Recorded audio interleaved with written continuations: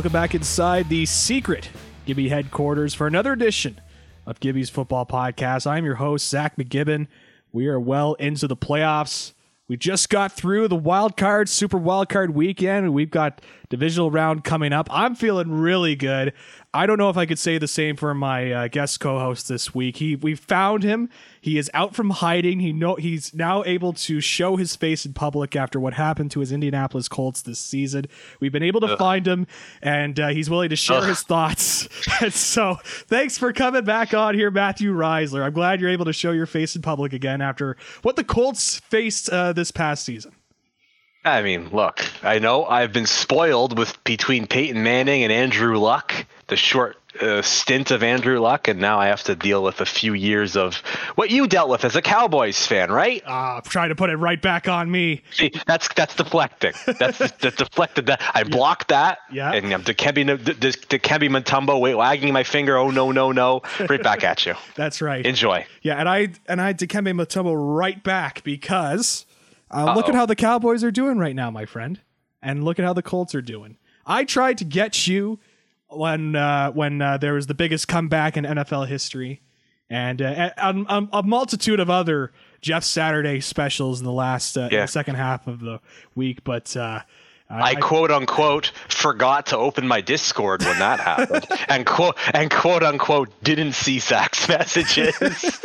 Allegedly. No, I mean, hey, stick with the gimmick. You were in hiding. You were trying to not show your face after what happened with the Colts. Stick with the gimmick, pal.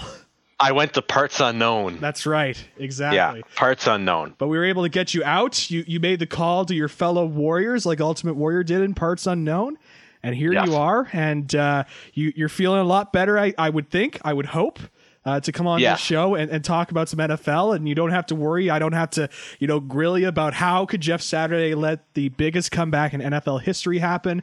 How could they lose to this team? How could they lose to that team?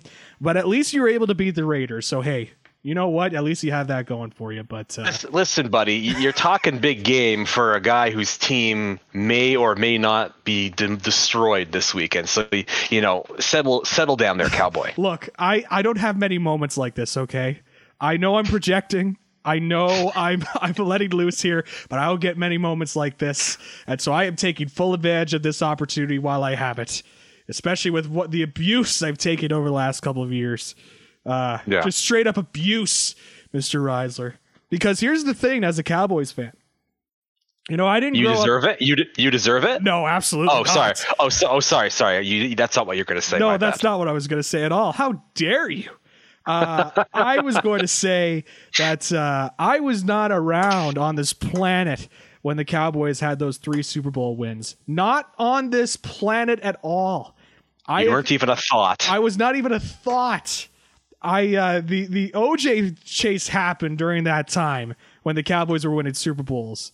All I've experienced has been divisional round knockouts, okay? Twice. That's all I've gotten. And every other year it's usually underwhelming teams hyping ourselves up to be this great team and then getting kicked out by either the Giants or the Eagles or the San Francisco 49ers or the Green Bay Packers. Pick whatever NFC team that I hate, and it's probably the correct choice. And here we are in another situation. It's the divisional round. We'll get to it in a moment, but it's the divisional round. It's the San Francisco 49ers. It's redemption. That's what I'm hoping for. But you're probably right. Brock Purdy's probably going to throw like 400 yards or whatever. But hey, at least we could say we beat Tom Brady in the playoffs. I don't care if he's 45. I don't care that the offense was anemic around him. But we'll get to all that. I'm going to save the rant for later. But before we even talk about football, I was telling you this before we started recording. We're going off the run sheet here. We're ripping up the format. And you can't do that. You have to follow the format. This is my show. Of course I can rip the format. Did Goldberg follow the script? No. He refused to follow the script. I've actually been recently listening to a TNA, what do you call it? A deep dive into Hogan coming back into TNA with Bischoff, and Bischoff did something similar where he was like, where's the run sheet, and ripped the run sheet live on TV. But in classic TNA fashion, that was the actual run sheet And so they had to scramble a little bit to figure out what was going on in the show to kind of catch themselves up.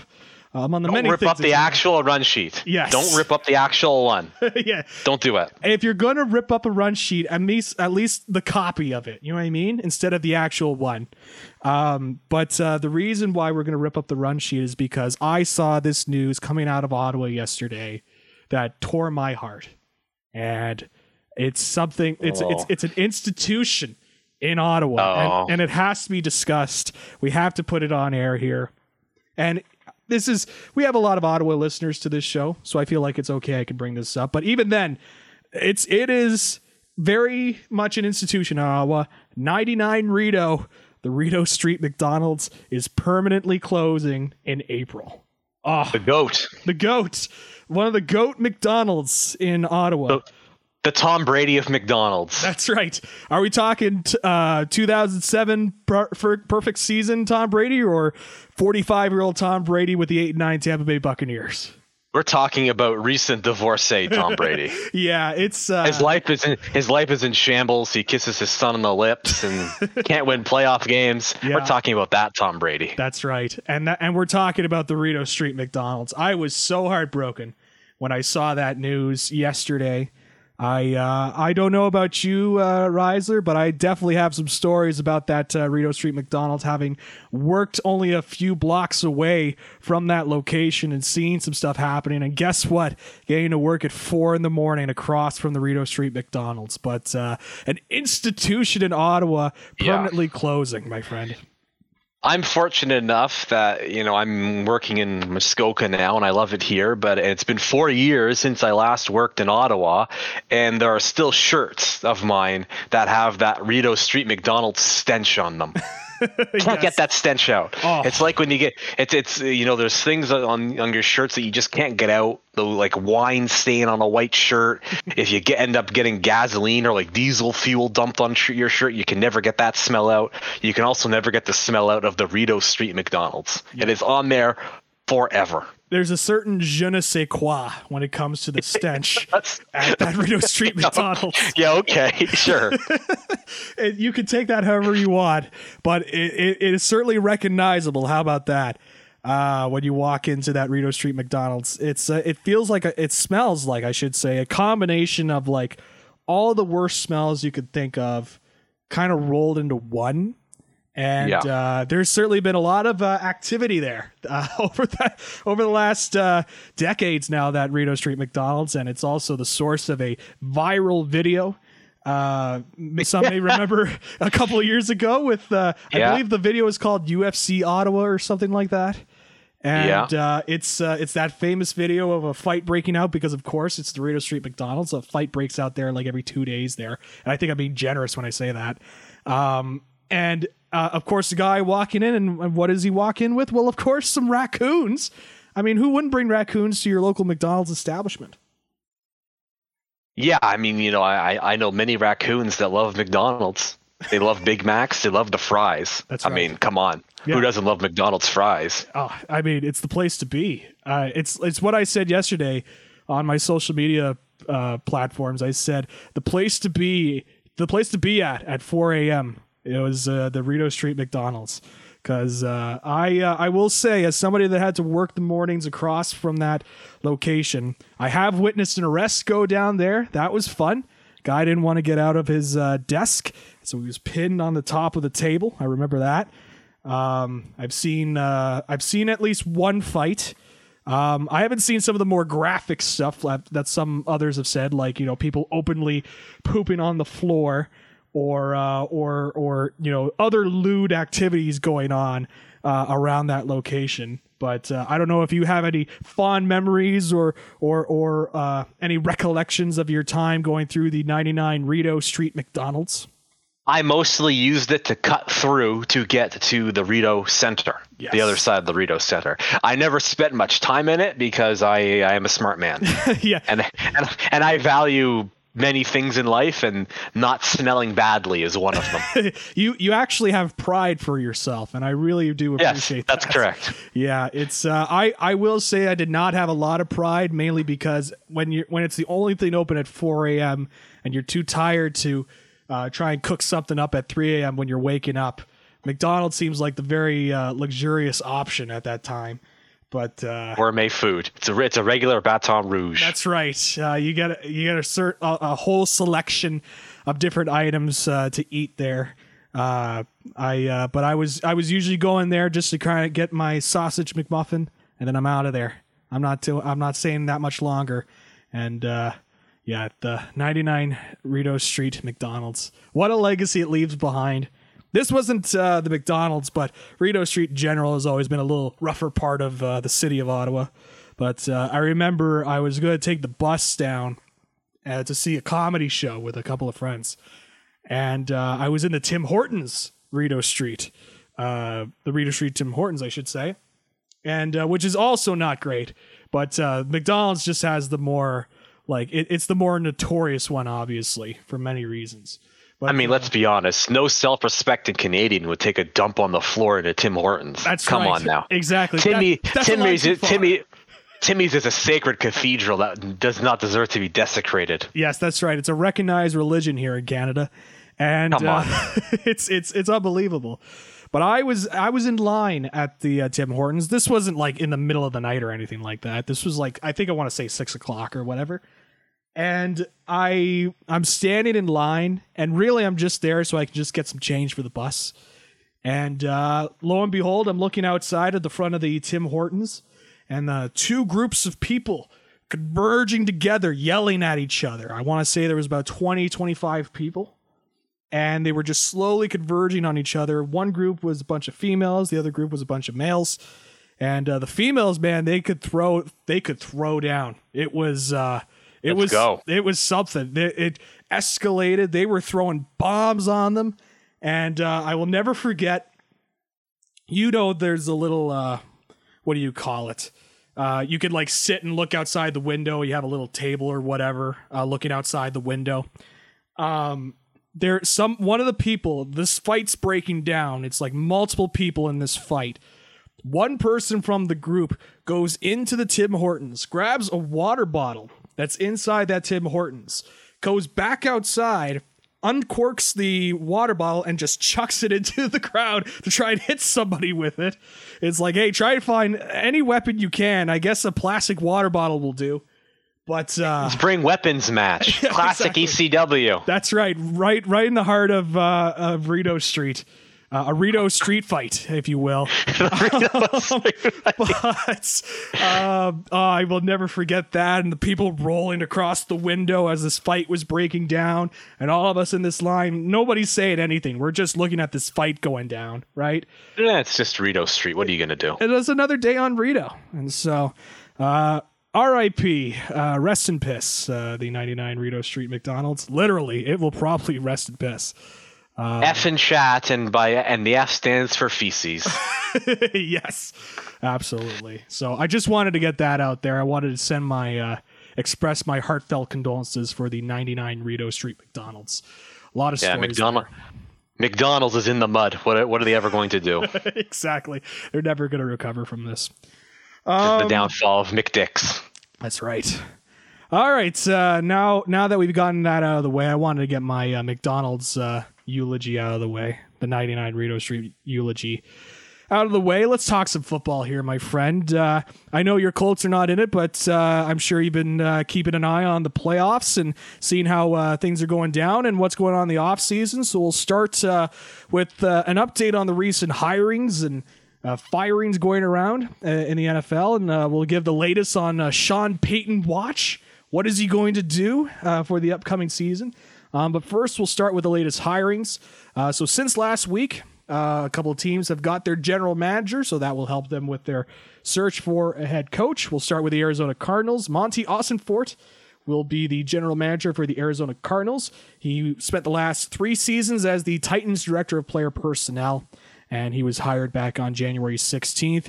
Obviously, the Cardinals, it's a little bit rough for them. No Cliff Kingsbury, letting him go. Steve Keim, the previous general manager, health reasons, he's out. I think he would have been gone either way if he wasn't experiencing health reasons.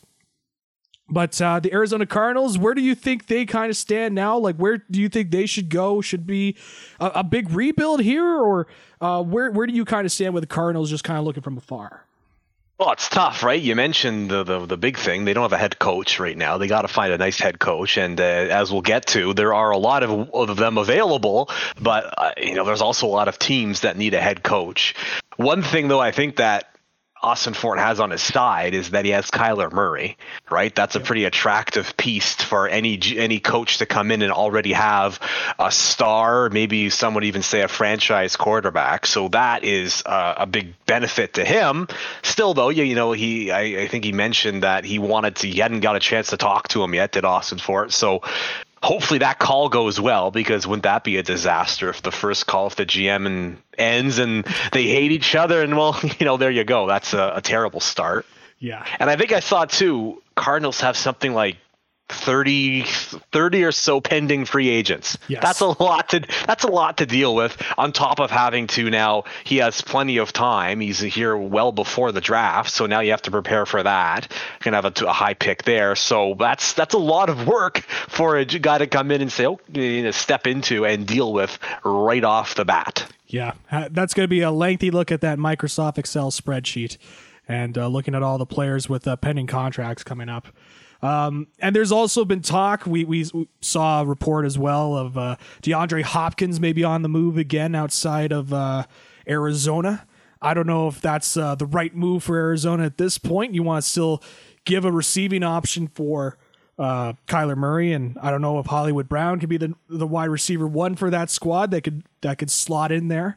But certainly it seems like if they are kind of teasing DeAndre Hopkins, at least trying to test the market with him, you would have to expect he would garner a lot of whether it be draft picks, and if they are trying to get a whole bunch of picks, I would imagine they're going to try and rebuild a little bit and try to get themselves going, because we have seen in the NFL it's not necessarily a 5-year plan to rebuild. In some cases, sometimes it can take within 2 years if you're a really well run franchise in terms of rebuilding. So something to kind of keep an eye on there in Arizona. Yeah, it certainly will be interesting, because it's not often where you see teams go into a rebuilding mode, whether it's short or long term, when you have a quarterback that's in his very early 20s, or I think Kyler Murray's 25, still early 20s, just going into the prime of his career. It's not often that you see teams with a star quarterback like that going into a rebuild. So you would hope, and I would imagine that the plan is, if they do end up trading Hopkins, they will get a boatload of draft picks, or at least a few good receivers or players that could take a year or two to develop, and in a year or two they will become very good players. Because I would imagine you don't want to waste too many years of Kyler Murray's career the way he plays, because you don't know how long he will be at a peak level that he is currently. We're already seeing him deal with some injuries, right? So you don't really want to play around with a quarterback that likes to play the way Murray does. Yeah, totally. And also coming off an ACL injury for next year, that'll be something to keep an eye on there as well. Now let's go to your division. We're going to talk about the Tennessee Titans here for a moment. We're going to talk about Rand Carthen being named the general manager for the Titans. They finalized the hire. Former 49ers director of player personnel. And that hiring happened back on January 17th. How do you sort of analyze, you know the division a little bit better when it comes to the AFC South, or sorry, not the AFC South, the AFC West, isn't it? No, you were right. South. That's right. yeah. North, that's the South. East, and West. It's the same division, but it's just one big division. That's right. One big mess. They're all in the AFC. I know that, but yes. In terms of the Titans, where they kind of stand in the AFC South, how do you kind of view that squad? At the start of the year, a lot of people kind of pegged them, including myself, I will say, pegged them as the top team in the division.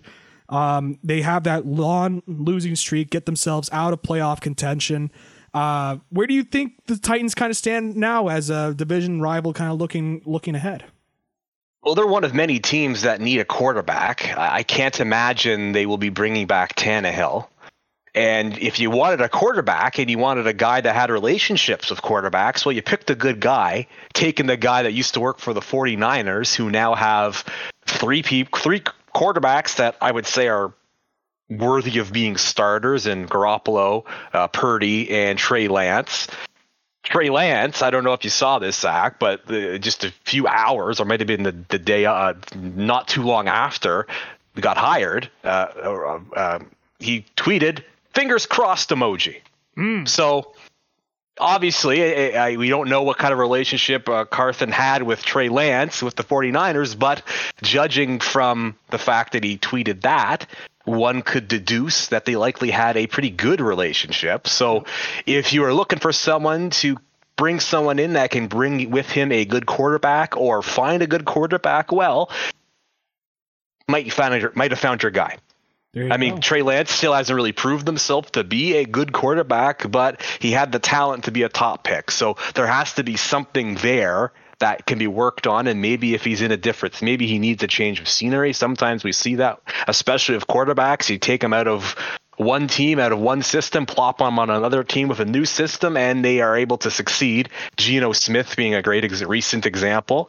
So maybe this is the same kind of situation. Now, of course, we don't know what the situation with the 49ers quarterbacks will be yet, but it is fair. They do have three. They can't keep all three. One of them or multiple have to go.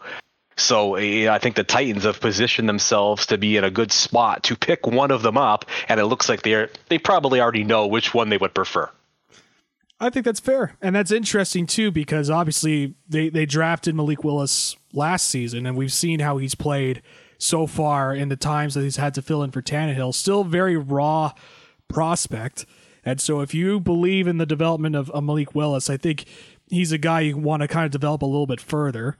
And so if you kind of get somebody that's a little bit more solid, you mentioned Trey Lance, I could also see you want to talk about at least stability wise, like he's not going to light up the world or anything like that, but Jimmy G could be an easy fit for Tennessee as well if you were looking for somebody short term to kind of carry you through. And I think Jimmy G could be something. I think has the slightly better edge than Tannehill. Not by much, but certainly a bit of an edge. And again, seeing how Willis has played this past season, it's pretty clear to me he's not ready to be a starter yet. Far from it, if anything, to be honest. Maybe the Titans can just ruin my day and sign Tom Brady. Just ruin my life and just say, you know what? Screw you, Colts fans. We're gonna sign Tom Brady and just ruin everything for you. I will ease those nerves and say I doubt that Tom Brady will go to Tennessee. I don't think that's highly doubt it. Highly doubt it. But wouldn't that just suck for me specifically? Yeah, it would suck for you. I would just get a big laugh out of it. But of course. Look, again, I know I'm projecting here, but look, I've taken so much over the last couple of years. Let me have this one. Oh, you can have it. It's all yours.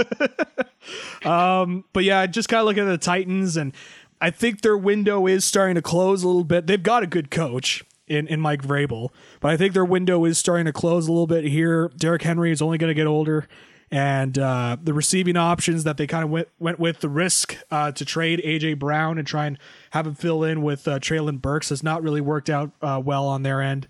So I think the window is starting to close on the Titans here. And so if they firmly believe that they're still a playoff team and they could still contend, I think they got to find one of those short-term solutions in a Jimmy G or whichever quarterback goes in. I could totally see Geno Smith coming in for a year or two in Tennessee as well.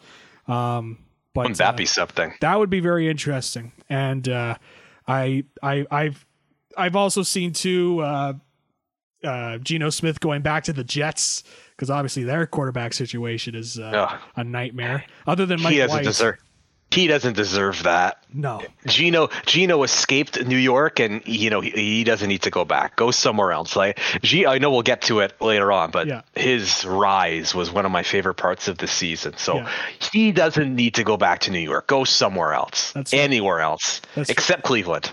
Yeah, anywhere else except Cleveland. Geno Smith, Home Alone 2'd his way out of New York. But speaking of Cleveland, That's a great transition there, my friend. To talk about a defensive coordinator hire. And the reason why I want to bring this up is because the Browns defense was just straight up bad this past season. And I think it was one of the hindrances in their contention in the AFC North. I know I got that division right. But Jim Schwartz has been hired as defensive coordinator. You may remember him as the head coach of the Detroit Lions for a couple of years there.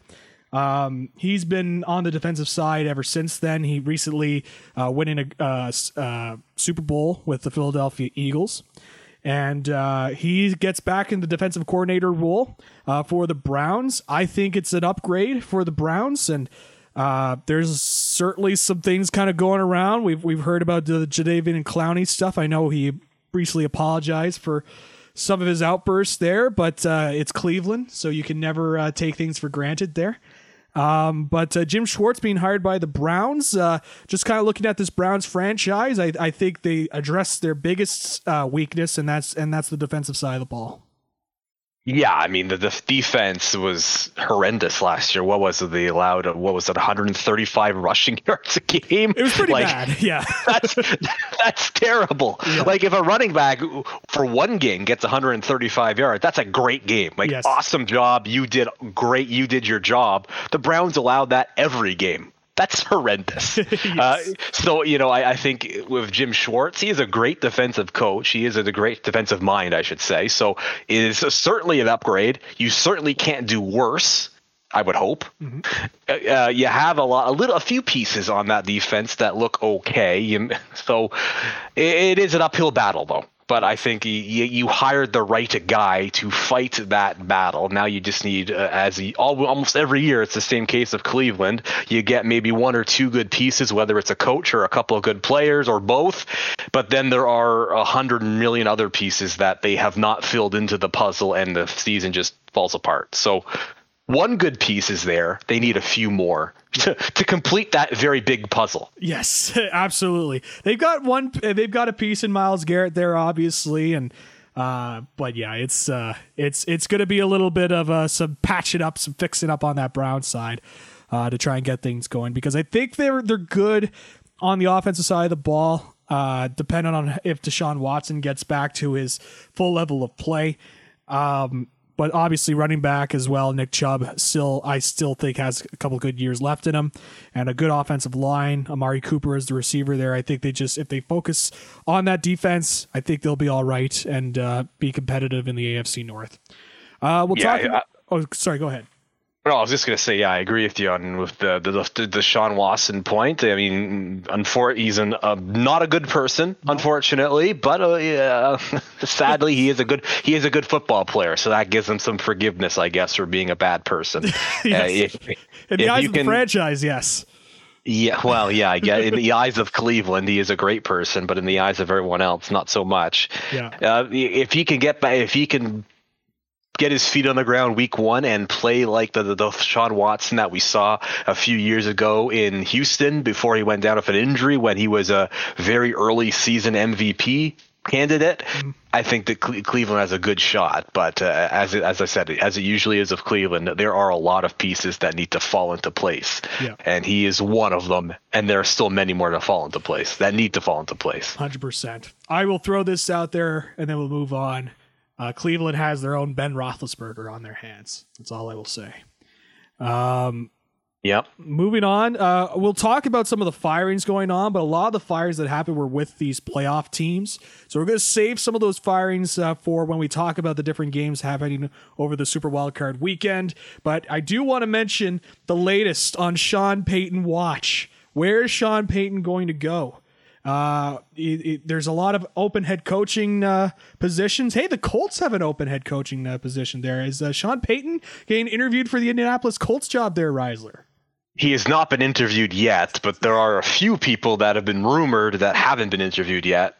Jim Harbaugh is one of them. Ooh. Still waiting for him. Yeah. Michigan. He's supposed to be leaving them, but we haven't heard anything from them. So we're still waiting on that. He's supposed to want to come to the Colts. That hasn't happened. So I think he's staying at Michigan. I think that's the. Did I totally miss that? Maybe. I thought I read somewhere that he was staying at Michigan, unless he said, because I know he at least told the Broncos he wasn't going to take their head coaching job anyways. So I think he's back at Michigan. I know he was saying, at least to reporters, that he was, as of this moment, he's staying. But I felt like I read somewhere that he was staying. But well, I'm looking it up. I don't see anything saying that definitively from the source, Gotcha. Jim Harbaugh, saying that he wants to stay. So at this point, it looks like it's just a rumor, and maybe it's just a situation where he wants to get. Maybe he's seeing how much some other coaches might be making, and he's saying, "Well, wait a second, I should be making that much." So he's trying to kind of dangle the carrot in front of their face and pull it back a little bit, then put it back in front of them, and try to get himself some more cash. Yes, absolutely. I will say I'm just kind of searching up here.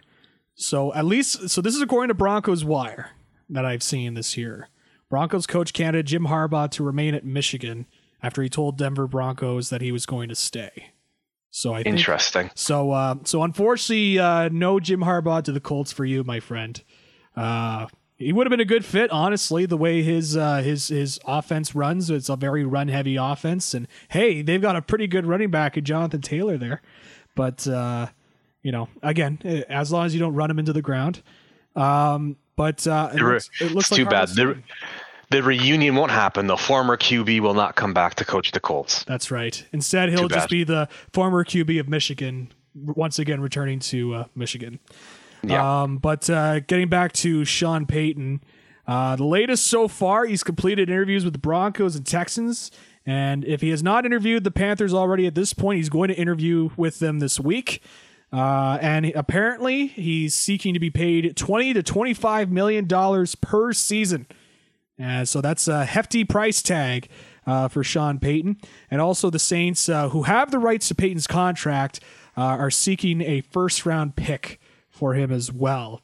And the first thing that I thought of when I heard that Sean Payton was going to be looking for this sort of cash and could potentially fit was the Denver Broncos in my mind. New ownership wanting to spend to show that they are committed to the team, and what better way to make a splash and try and fix Russell Wilson than bringing in Sean Payton. But your thoughts on the latest on Sean Payton watch? Where do you think he's going to go? And just different options for Sean Payton. I loved watching the pregame show on Fox. That's where Sean Payton's doing his analysis for now until he gets a coaching job. I loved it because at one point they just started grilling him. Strahan and everyone just started grilling him, saying, "Sean, where are you going? Where are you going? Where are you going?" That poor guy looks so uncomfortable. I felt so bad I felt as bad as I could for a guy that's likely about to make $20 to $30 million to stand on the sideline and call plays, but he looked so uncomfortable, and it was just awful because they were going on him for a couple of minutes, and he just said, "Where are you going?" "Oh, I hear you're talking to the Broncos. I hear you're talking to this team, that team." It was fun to watch though. Yes. But it was amusing to see how uncomfortable he got. Yeah, just getting a little bit more uncomfortable, kind of tucking in like a turtle a little bit, just kind of turtling a little bit. Sean Payton watch still in full effect. I could totally see him going to the Broncos. I can see it. I think the Texans are not even like in contention.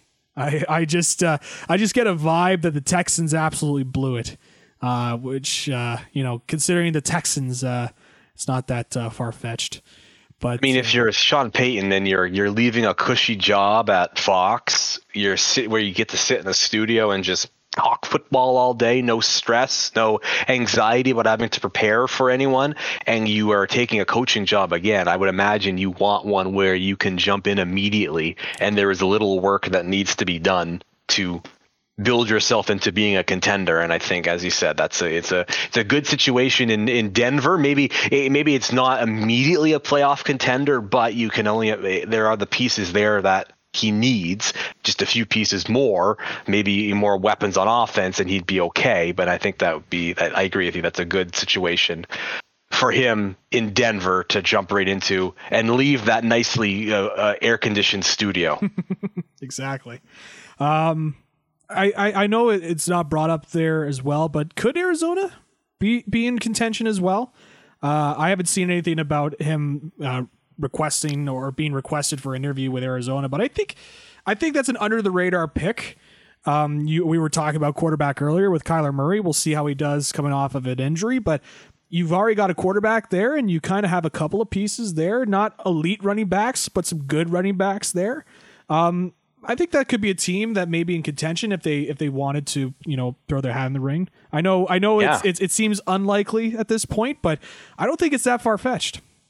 It would be interesting because the similarities are there in terms of the quarterback, not the same injury, but right. You remember when Sean Payton took over in New Orleans, you have Drew Brees, who was looked at by many as a broken quarterback because of the I know it was an elbow injury that he had in San Diego. Yeah. I forget the exacts of it, but he was looked at as a QB that you can't win with him. He's not durable enough. Mm-hmm. Not the same situation of Kyler, but he is an QB coming off a major injury.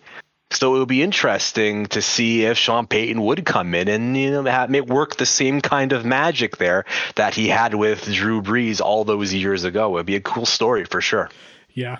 Dolphins fans still pounding their fists on the desk, God. Signing Dante Culpepper over him. And look, at the time, like I bet you if we transported back to 2006 and they were talking about the Dolphins signing Dante Culpepper over Drew Brees, I'm sure like 80 to 90% of people there would say that was the right move because Culpepper. It's the benefit of hindsight. It's the benefit of hindsight, right? You just don't know. Again, if people looked at Drew Brees and thought, there's no way this guy comes back. He wasn't much in San Diego before the injury. Now he's got this major elbow injury. How the hell is he going to throw?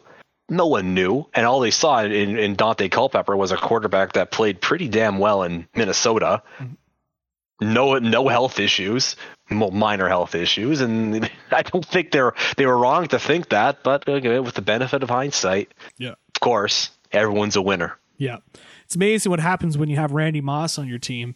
To make you tell me about it. Yeah, but I will say I think in the case of Culpepper, he just kind of regressed quicker than I think people expected him to, and he like there are some times like you look at some old Dante Culpepper clips, and just kind of see his throw, especially his arm, just his arm strength. Like he had a good arm. It was just unfortunate how it just didn't come together in Miami. But as you mentioned, it's just kind of funny. The benefit of hindsight, I bet you at the time that people were like, oh, signing Culpepper was the right move. Now, lo and behold, Drew Brees is going to go in the Hall of Fame, first ballot. And Culpepper will be remembered as a very good quarterback, especially at his peak with Minnesota and bringing some of those Minnesota teams to the playoffs. But certainly a miss. Culpepper will definitely go into the Madden NFL Hall of Fame. He was one of the best quarterbacks to play with. I think it was Madden 02. Mm-hmm. Culpepper Culpepper to Moss. Yeah, the combination was unstoppable. But Dante Culpepper in that game was unbefrickin-leavable. So not NFL Hall of Fame, Madden Hall of Fame, which I think is just as prestigious. That's right. Maybe a Madden curse. Maybe that's where the Madden curse kind of comes in, though. You know what I mean? Maybe that's where the downfall sort of happened. He was on the cover. He was on the cover of 02, wasn't he? I believe he was. Yeah, he was. Yeah, I'm looking at it right now. He was the cover. So there you go. You're right. Yeah. He was still having some good years after that, and then obviously just quite a drop off after that. But Dante Culpepper, he was a good quarterback. I see. This is why I like bringing you on, because I can throw out a name from the early to mid 2000s. You'd be like, yeah, I remember Dante Culpepper, of course. And I can. Well, see, that was the prime of me playing sports video games. So of course I knew all the best players. Right now, I can't afford to pay $80 for a roster update every year because my mom isn't buying it for me anymore. So I don't remember every single player as well. Yeah, as I did when I was cheating to get all the best players on my team back in the day. That's right. When I played Madden 05 on the GameCube, I had they had Ty Law in free agency, and I would always sign Ty Law on the Cowboys. And the defensive backs for the Cowboys were like, it was like Terrence Newman, Anthony Henry, Aaron Glenn, who's now the defensive coordinator for the Lions. It was like boom, boom, boom, and then here's Ty Law as well. Just an incredible defensive back foursome there for the Cowboys. We'll get to this, of course, in the game recaps, but was seeing Asante Samuel Jr. play so well gave me like PTSD from his dad beating the crap out of the Colts every friggin' year in the playoffs, and Ty Law in the playoffs every year. I was like, oh, just a shiver down my spine hearing the name Asante Samuel. Yeah. Ugh. It's we're at that point now where it's like Joe Horn's son, JC Horn, is playing for the Panthers, and coming up in the draft, Joey Porter Jr. is playing. So Cooper Manning. Oh my God, that'll be something. Arch Manning. Yes, that's right. Arch. His dad is Cooper. His dad is Cooper. Yes. Yeah. Arch Manning. Yeah, that's going to be something to keep an eye on. 50 plus year old analyst Cooper Manning is coming out of retirement to play in the NFL. That's right. Coming off the bench, he's ready to go. His arm is loose, and he's going to fire it downfield.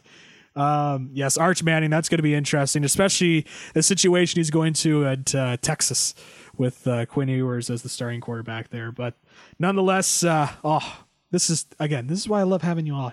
I can say these names, and you understand what I'm saying. I understand. You understand. Let's go to the Super Wildcard Weekend rundown. Do you like calling it Super Wildcard Weekend, or do you just prefer Wildcard Weekend, or just the Wildcard? I know they've been trying to like gimmick up the weekends a little bit in recent years, the NFL, because the NFL is king, so they always got to try and make a big event out of everything. Well, it's like the Universal Championship in WWE. It's just silly, and it's all the same thing. It's just a gimmick, right? It's just to make it sound like it's a bigger deal than what it is, and you have the extra playoff team now, so they're trying to make it sound like it's super cool. It's just Wild Card Weekend. It's Wild Card Weekend. It's kind of like but think of it this way: it's the upgrade from the Nintendo Entertainment System to the Super Nintendo Entertainment System. Think of it like that. Right. Yes. Exactly. I try to think of a good video game and football related pun, but I've got nothing. Ah, man. I try to set you up for another one and let me down. At least I could get my Madden 05 takes off. But yeah, my joke went wide left, much like Brett Maher. I apologize. We're gonna save that for. I'm definitely gonna talk about that. I got a lot to say about that, but. You know what? I have been kind of ribbing you for the entirety of the episode. I did deserve that, but still uncalled for. Nonetheless, let's talk about the 49ers and the Seahawks. Let's just kind of get the weakest game of the weekend out of the way, which was the game that started the whole Super Wildcard Weekend. 49ers, it seemed close at half, and then the 49ers just absolutely continue their winning ways into the second half. Brock Purdy, he had a big game. Rookie. Mr. Irrelevant, throwing for 332 passing yards and 3 touchdowns. I just like to remind everybody he was the last pick in this past year's draft, which just blows my mind. I don't know if it's him or if it's the system that Shanahan has, probably a little bit of both, but he's certainly like taking the opportunities that he's had and running with it. Sure, he may have one of the best tight ends in the league and maybe one of the best wide receivers in the league and one of the best running backs in the league in Christian McCaffrey and maybe the best left tackle in the league. But hey, Brock Purdy is able to make the most of it. So who am I to judge? Meanwhile, on the Seattle side, hey, everything was gravy for Seattle this year, man. It was not expected for Seattle to even make the playoffs. So the fact that they were able to make it this far, I think was just gravy for the Seahawks at this point, proving a lot of people wrong. Let's just talk about the Seahawks first. Let's talk about Geno Smith.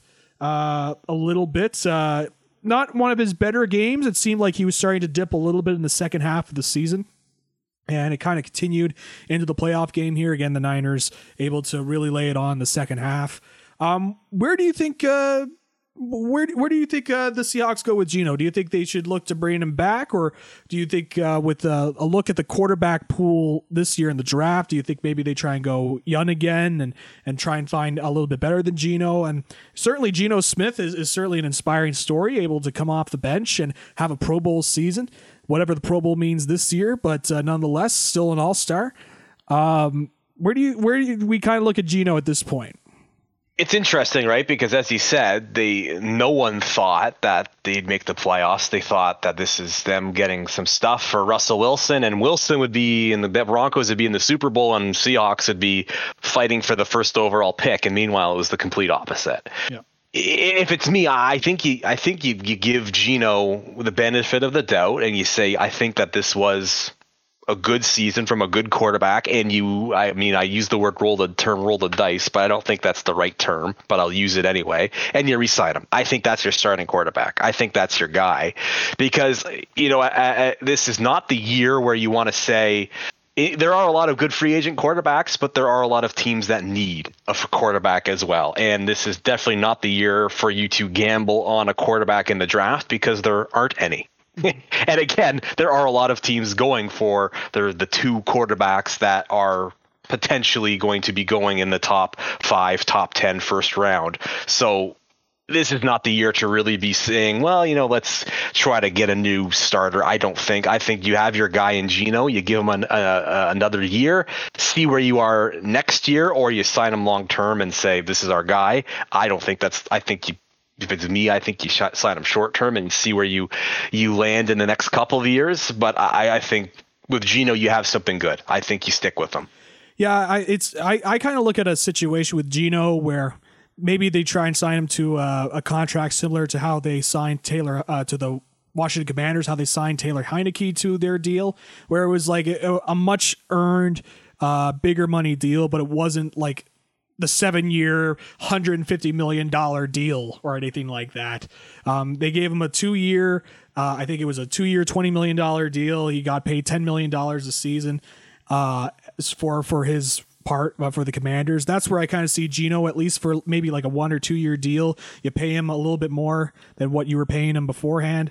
And he's clearly got some rhythm with this offense, and they've got a really fun young running back in Kenneth Walker. That's a guy that will be in contention for Offensive Rookie of the Year as well at the end of the season.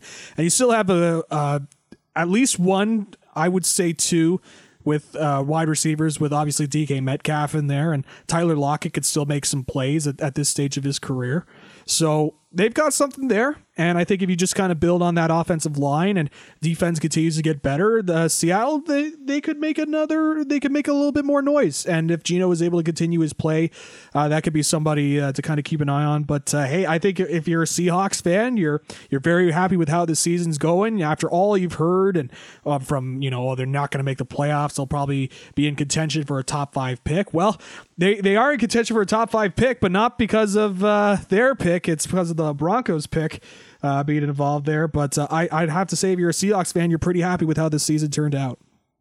Yeah, I mean, look at you have a guy that could be your quarterback for the next couple of years in Geno Smith, and as you said, you have that top pick that, I mean, really, it's just gravy. It's a cherry on top of the cake. It's you can trade it, and you're in no better shape than you would have been with. You're in no worse shape because it wasn't your pick to begin with, or you keep it and you're a team that made the playoffs and it is in good shape and now has a pretty good prospect to build on and fit into that team. So if you're if a Seahawk fan, you went from being pretty down in the dumps this time last year or around this time last year to being I would say in a pretty good mood. You have to think. Totally.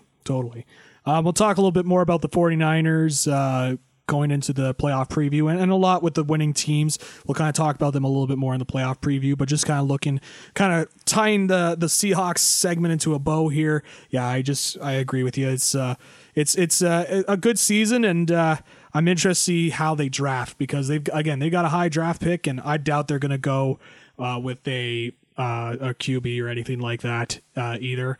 There's some really good defensive prospects out there. There's a defensive tackle from Georgia that I think could be a real good fit if he's able to fall to where the Seahawks land in the draft. So that's just kind of something to kind of keep an eye on there. And let's go to the other game on Saturday.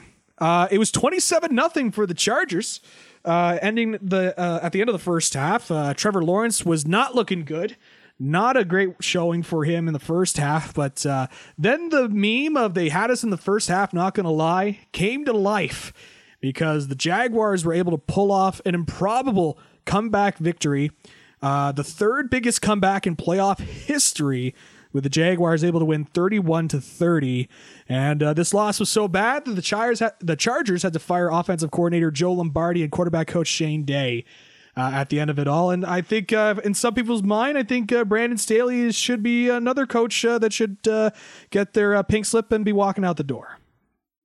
Yeah, I think so too. I don't think there are many that disagree with you.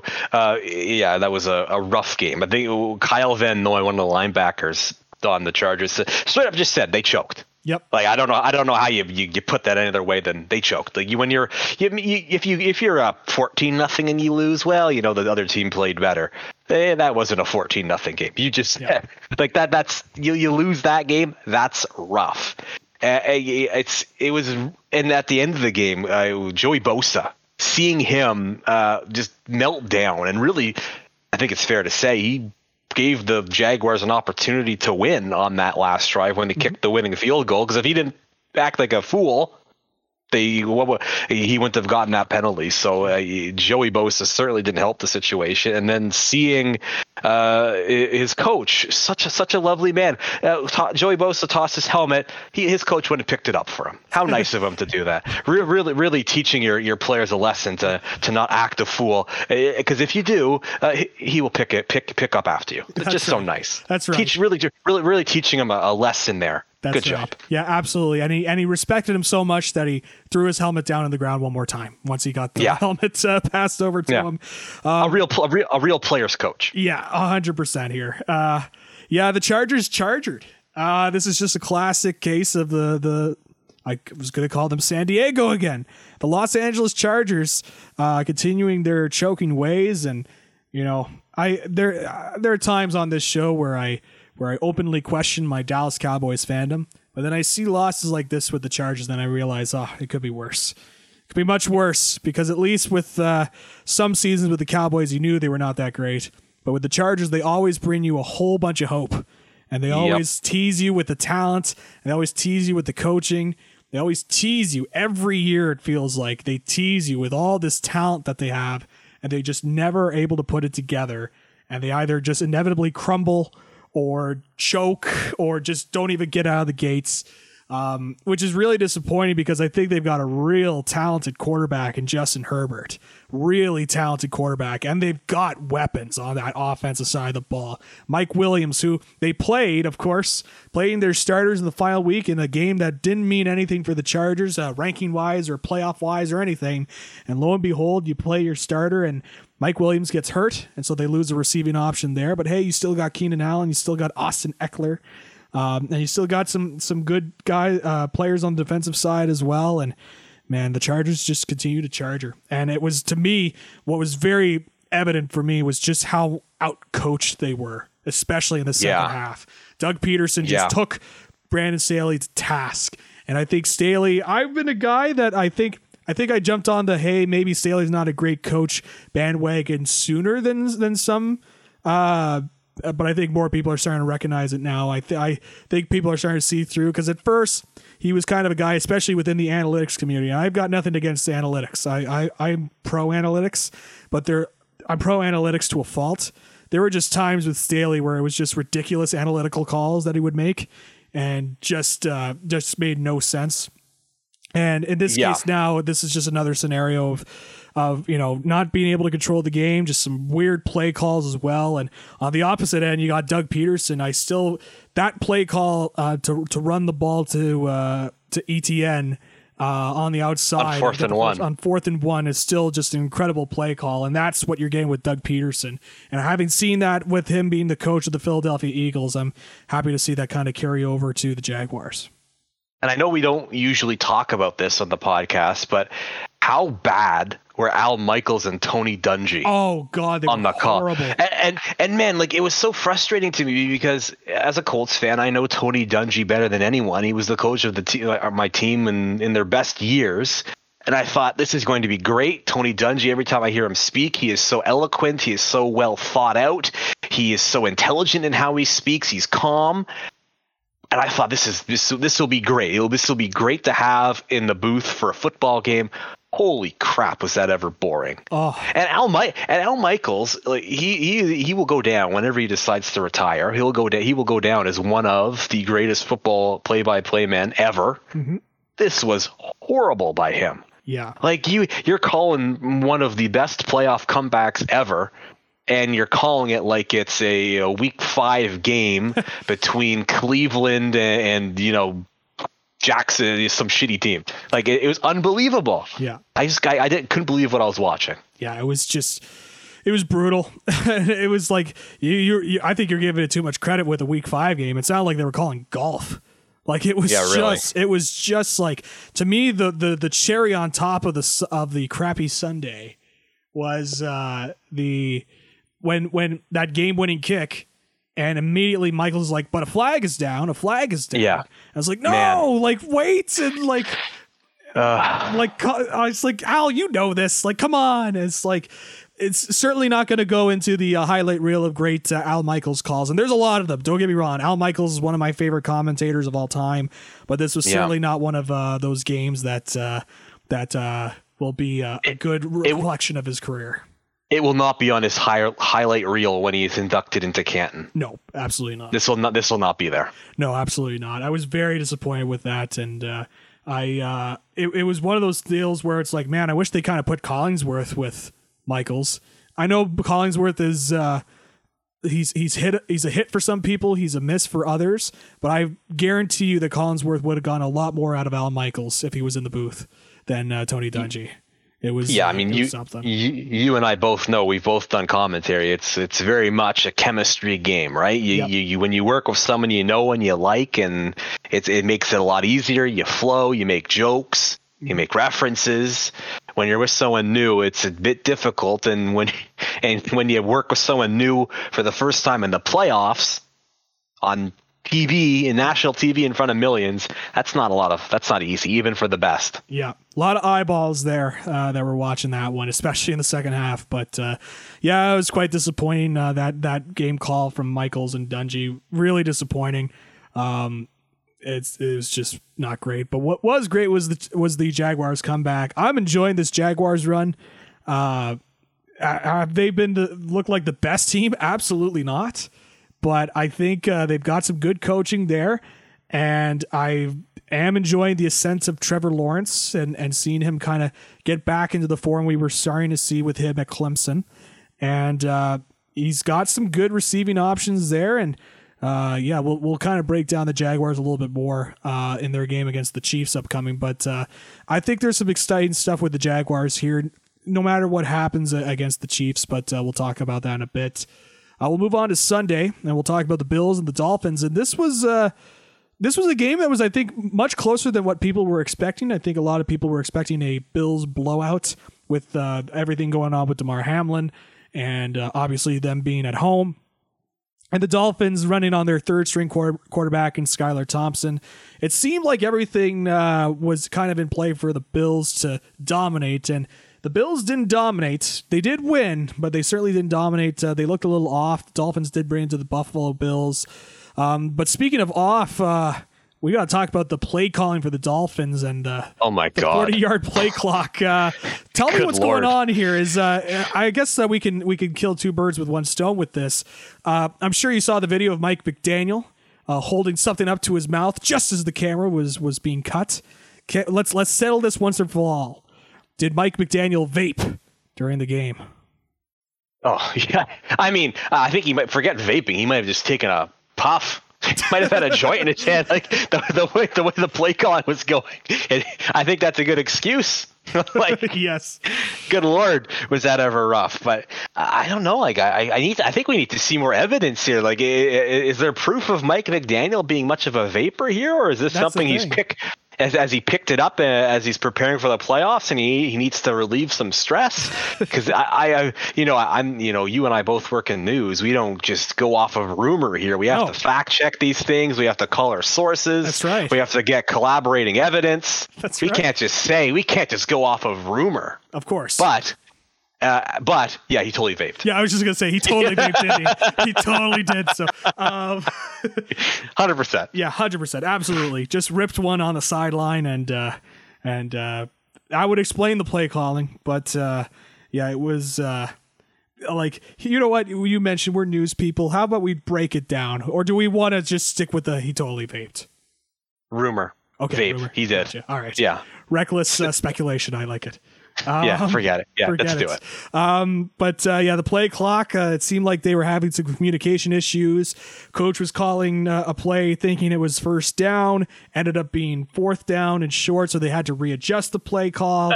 And just so much going on. And when you've got a third string quarterback back there as well, that's also going to affect him. Just not a great set of circumstances for everyone involved, especially in a key moment of the game.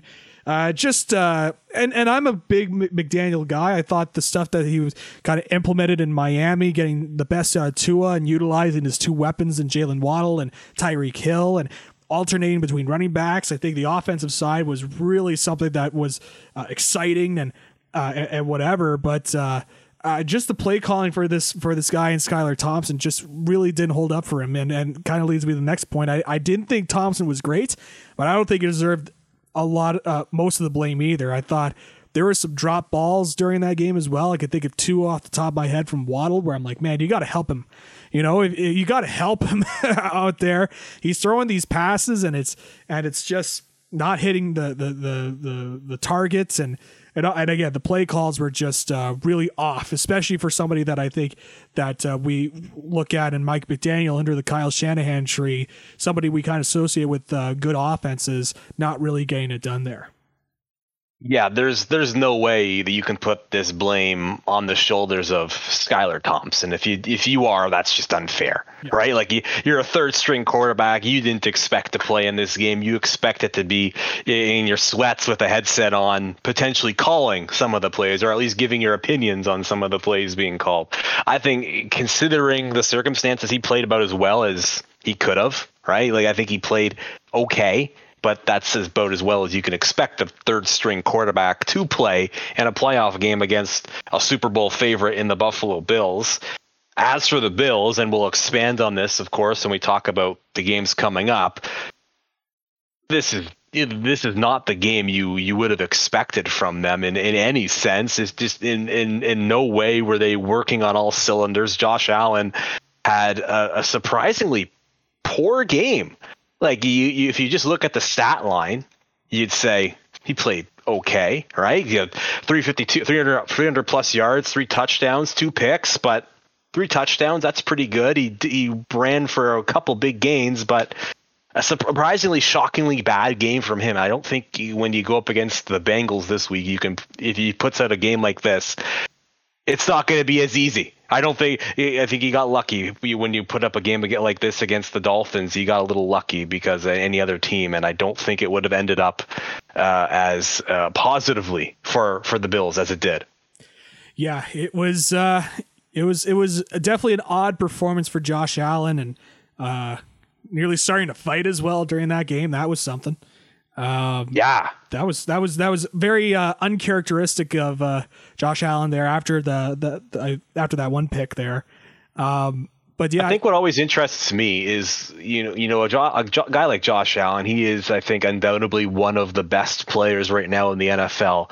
What always interests me in seeing premier players like that in any sport is how do they deal with that adversary, right? We're just talking about the Jaguars, and I'm not going to compare Lawrence to Josh Allen because he's not there yet. But if he does reach that potential, I think Trevor Lawrence could be on that level. You saw how he dealt with the adversary of throwing 4 picks in the first half. Mm-hmm. He came back to win that game.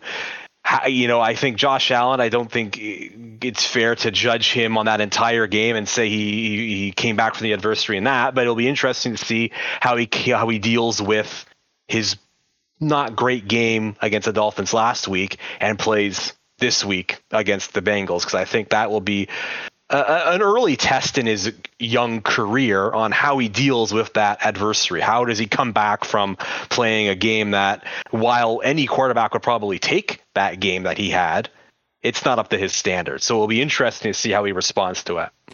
Absolutely. Moving on, we're going to talk about the Giants and the Vikings.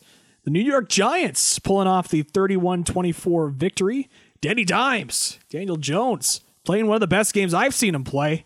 I was actually kind of taken aback at how well he was playing this game. And I say this begrudgingly, Reisler. I say this begrudgingly because, of course, they are a divisional rival. and I believe none of the divisional rivals deserve any respect or any thumbs up. But I got to admit it. I think this coaching staff for the New York Giants deserves a lot of credit. I think they do. I think Brian Daboll is a very good head coach, and I know it's his first year. It. No, you don't have to clip it. No. No. We'll keep it between you and I and the listener. You know what I mean? We'll keep it between you and I and the listener on this very show. You don't have to clip it. You don't have to share it. Look, I already facing heat for my Philadelphia Eagles prediction that did eventually become correct. With them saying they were going to win the division this year. Trust me, I hated myself for a few weeks for making that pick, but I'm here to give the listener the right analysis that they need, of course. And here, hold on. Let me just open up my window and yell out that Zach McGibbon is a big New York Giants fan. Let's not go there. I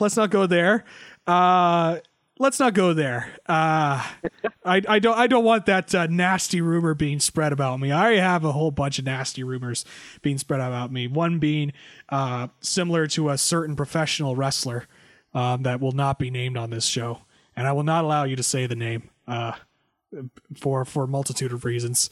I'm trying to think. There are so many. I know it's not Hulk Hogan. He's your favorite. Yes, as has been established by the executive producer Steve Bunda multiple times. Oh, don't say the name. Just don't say the name. I won't say it. Okay, good. I won't say it. Good. It's not Hulk Hogan. Okay. But speaking of Giants that performed in New York, the New York Giants, they looked really solid, and this is another classic Vikings game. We talked about the Chargers earlier. This is another Vikings team that kind of teases you with their potential, and it's another one-possession game for the Minnesota Vikings. That's just been the story for them all season, but this time they're on the losing end of a one-possession game. And I have to pose this question to you, Mr. Reiser. Why did Kirk Cousins throw before the first down marker on 4th and 8 on the last possession for the Vikings in that game? I saw a meme on Facebook. Do you know the show Impractical Jokers? I do. So do you know how the premise of how that show works? Yes. I don't need to. So you had your 3 guys. I forget their names, but you had them in the backstage or in some cabinet. Said, okay, Kurt, it's fourth and 8. We want you to throw for 3 yards. and that was the first panel. Second panel is Kirk Cousins throwing to Hockenheim at 3 yards, and then the third panel was them just dying of laughter. Yeah. It was just a big prank. Kirk Cousins did that. He was just doing that because his buddies dared him to do it. He didn't actually mean to do that. Of course he wouldn't. Kirk Cousins has such a better offensive IQ than to throw for 3 yards on a 4th and 8. There's no way, right? No way at all. Not possible. He's proven himself to be a primetime player. Yeah, he shares the same name as an iconic lead in a sci-fi series in Captain Kirk. He should be able to lead this team. Yeah, come on. He knows what he's doing. I will say in defense of Kirk, the pressure was starting to collapse in on him in the pocket, and I think he started to panic a little bit and made a decision to try and get the ball out there as opposed to taking a sack. I think that's what the thought process was. But at that point, you just have to chuck it, don't you? And chuck it downfield. You got Justin Jefferson on your squad, Adam Thielen, and obviously through the TJ Hawkinson, who's a good tight end, but you got Justin Jefferson down there. Sometimes you just got to say F it and throw it downfield. Don't you think? I mean, my question in all of this is you brought up the point I was going to make. Why are you having your tight end, your 6'5" tight end, 6 foot whatever he is? I know he's a hell of a lot taller than I am at 6 feet. Yep. Why are you having him run a route that doesn't even go 8 yards? Yep. Why would you not get him downfield and chuck it up to him? Doesn't make any sense. He's the guy you think that's going to catch a ball in the backfield or just beyond the line of scrimmage and make a move to get the first down? No, he's the guy you want to be jumping over everybody to catch the ball when you are in that position that Cousins was, where the pocket is collapsing and you just need to throw it as far as you can. Yeah. He's the guy you want going up for it. So just all around that call just made absolutely no sense. And the unfortunate part, although I do believe it is deserved, the unfortunate part is that there are multiple people involved in making that call. The one that executed it, and Cousins, is the guy that gets the fall. But I think that you need to put a little bit of fault on the coaching staff as well, because they're just as at fault as Cousins was for that just boneheaded decision. Yeah, play design there was suspect at best. Yeah. Didn't really make a lot of sense. And the Vikings are out again. Man, it's kind of cursed to be a Vikings fan, isn't it? They tease you so much. Kind of like being a Chargers fan, but for the NFC.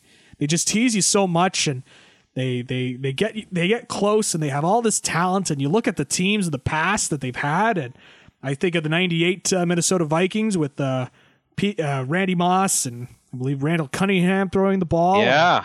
And then, of course, the missed field goal by Gary Anderson and just totally changes the tides. And the Atlanta Falcons somehow get their way into a Super Bowl that year. And, man, it's just a lot of bad luck for this Vikings squad. And another year of bad luck for the Vikings Think about it.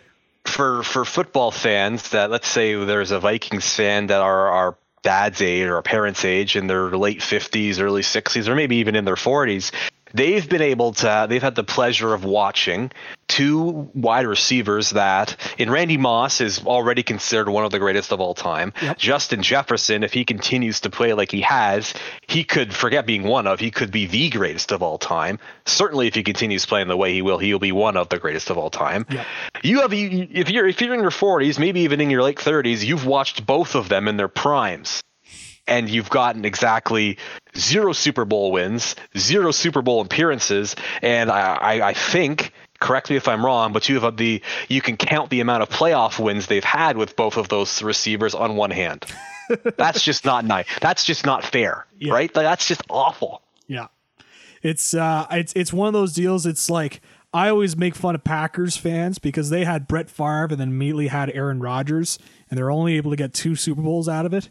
But then you kind of put it that way with the Vikings, where they have these 2 all-pro receivers, one of the greatest receivers of all time, and as you mentioned, the other definitely on his way to being one of the greatest receivers of all time if his play continues, and nothing to show for it.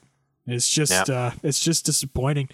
But yeah, lots of disappointed, depressed gritties are being done in Minnesota. Yes, sad gritty noises.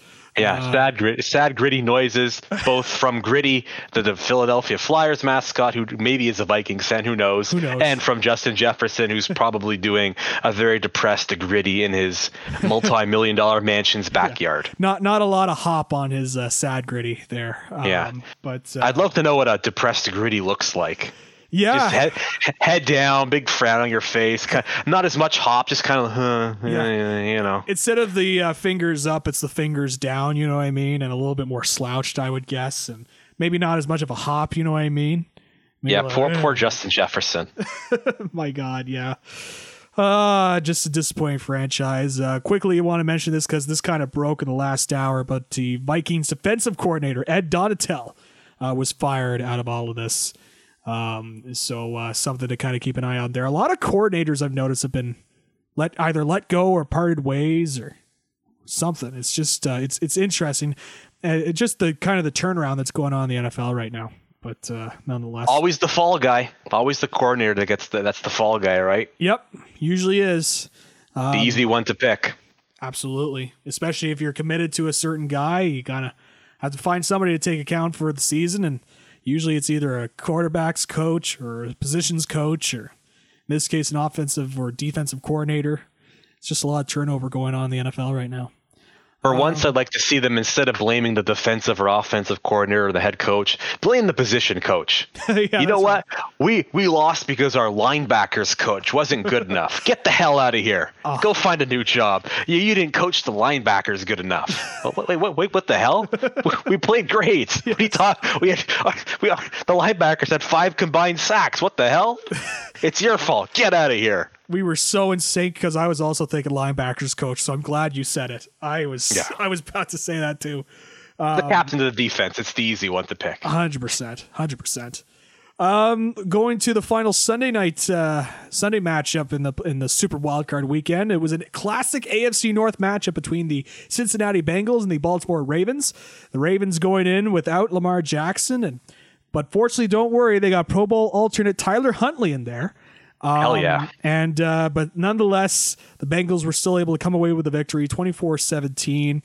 One of the most impressive plays I saw was Tyler Huntley trying to reach for the goal line a little far away, but getting the ball knocked out of his hands, and Sam Hubbard making an improbable fumble recovery and running it all the way back for a touchdown.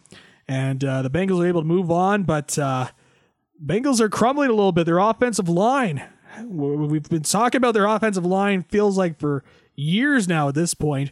They make improvements over the offseason and already dealing with injuries in this playoff run, and could be a tough test for Joe Burrow, but I say that, but last year, Burrow was able to get to the Super Bowl with probably one of the weakest offensive lines in NFL history, I think it's fair to say.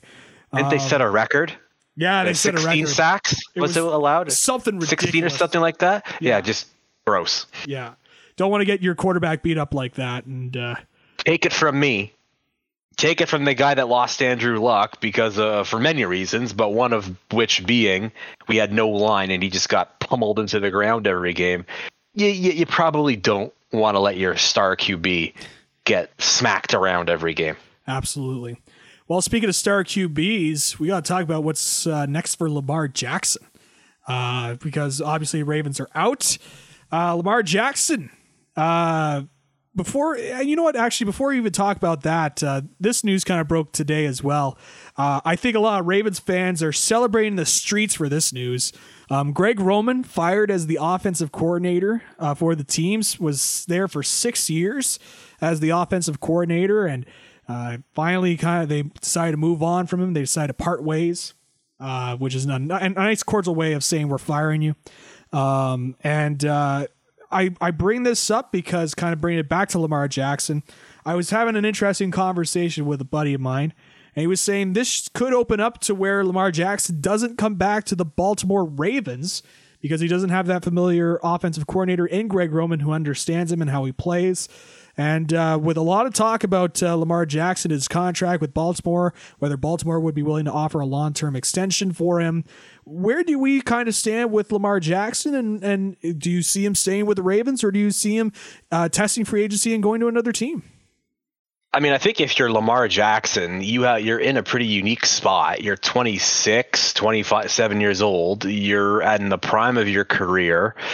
You have an opportunity to really cash out right now, right? And I think as much as you want to believe that these players are there to play because they love the game, I think a lot of them deserve and want to be paid handsomely for what it is they do, and I think Lamar Jackson deserves that. So if I'm him, hell yeah, I'm cashing out. I'm fully banking on the fact that there is a team, and it looks like the early rumors are the Dolphins could be making a play for him, although that would be very interesting. I think if you're Lamar Jackson, you cash out, you get as much money as you can right now because you just never know what happens in the NFL. If a team wants to pay you, you take it. Yeah. I think you can. I think if you're Lamar, maybe Baltimore's the right spot, but I think you test it and see where it goes. Yeah, and I still have this feeling that Lamar is going to stay with Baltimore. I just feel like that's the right spot for him. Either way, I think Baltimore is going to cave in and pay him a whole bunch of cash to keep him around. I think he's a guy that I know he definitely brings us a different edge to the game. Obviously, his mobility is something. The thing with Baltimore that I really want to emphasize and really want to strongly get across the heads of management there is that you got to give Lamar Jackson some better receiving options. And it can't just be Mark Andrews. Like, you got to give him at least, like, you trade away Hollywood Brown. You trade him to the Cardinals. And what you've got is you've got Devin Duvernay and your punt returner, your kick returner as well as your wide receiver too. It's you've got to look in, especially in this draft. Like, I think they got to draft receiver here, and no matter who the quarterback is for Baltimore, they've got to shore up their offense on the wide receiver front, because I think they've got something going on the running back side. They've certainly got a running presence on that team, and that makes them stand out. But you still have to be able to bring another edge to the game where you at least have somewhat of a decent wide receiver one, a decent receiving core, so that Lamar Jackson could develop more as a passer, because I think he's a better passer than what people are giving him credit for. He just doesn't have the receiving options, again, other than Mark Andrews around him to kind of make a run. I mean, correct me if I'm wrong, but I believe if he's not retiring, Julio Jones is a free agent this year, is he not? That's right. That would be, I mean, I don't think that's, it's not the perfect signing, but that would certainly be an interesting signing for Baltimore if they end up bringing Lamar Jackson back, because Julio, even in his old age, I think is still certainly an explosive receiver, or a receiver that would fit well with Lamar Jackson, a guy that if Lamar decides, you know what, I'm going to just leave the pocket now and run around and spin all over the place, Julio is definitely a guy that could be explosive and sneaky enough to get himself open and get himself in a position for Jackson. So that could be an interesting signing, although the rumor is that Julio is out of here. Not he's retiring, so yeah. You don't know, but that could be an interesting signing if you can coax him to stick around. Yeah, they tried that with Deshaun Jackson, Like, he was with the Ravens briefly on their roster. 35, 36-year-old Deshaun Jackson. You bring him in because he's really, really fast and he can catch the ball pretty well, but he also brings that speed as well. I think that's an interesting decision there to kind of bring in Julio Jones, but in my mind, you got to try and find a receiver, a young receiver, to kind of take some options. And I mentioned earlier, DeAndre Hopkins is maybe on the trading block. If I'm the Ravens, I'm trying to bring him in and see what I can do to bring him in, because I don't think the window is closed on them yet in terms of a playoff run. I don't think the window is closed. I do think, however, there are definitely some areas in that offense that they could certainly improve on heading into the next season. Yeah, it's tough. Like when you have a quarterback that plays like Lamar Jackson, runs around all the time, and as a result gets hit often and gets hit hard often, you need to capitalize on his skill quick, because you don't know how long that is going to last. Yep. You hope he's durable enough, but you just don't know. And now we're already seeing some injury troubles, a pretty serious injury trouble. So I think I agree with you that the window is open, but it's ever so slowly starting to close. Yeah, absolutely. And then we go to the main events of this evening, and look, I should be happy. I should be. And you know what? I am happy, Mr. Robinson. Are you, though? No, I am. Look, for so long, I've heard, I had to deal with all week. Oh, Tom Brady is undefeated against the Dallas Cowboys. Oh, look at, Tom Brady's going to pull off his magic again, and it's the Cowboys in the playoffs, and they haven't done anything since 1995 when they last won a Super Bowl, and blah, blah, blah, blah, blah, blah, blah, blah, blah, right? Had to hear that for the last week. Well, you know what? The Dallas Cowboys were able to pull off the victory. They beat Tom Brady. They beat Tom Brady in the playoffs. They sent his ass back home packing. They sent his ass back home. We don't have to deal with Tom Brady. And now the Dallas Cowboys have moved on to the next round. I don't want to talk about the San Fran game just yet. We'll talk about that in a moment. They're quite a good opponent. But right now, I'm feeling good. I'm feeling good. Just don't talk to me about the kicker. Just, we'll. Zach, I have to ask, what do you think about Brett Maher? I put it out there. I say, don't talk to me about the kicker. And the first thing that comes out of your mouth, you talk about the kicker. That's unbelievable.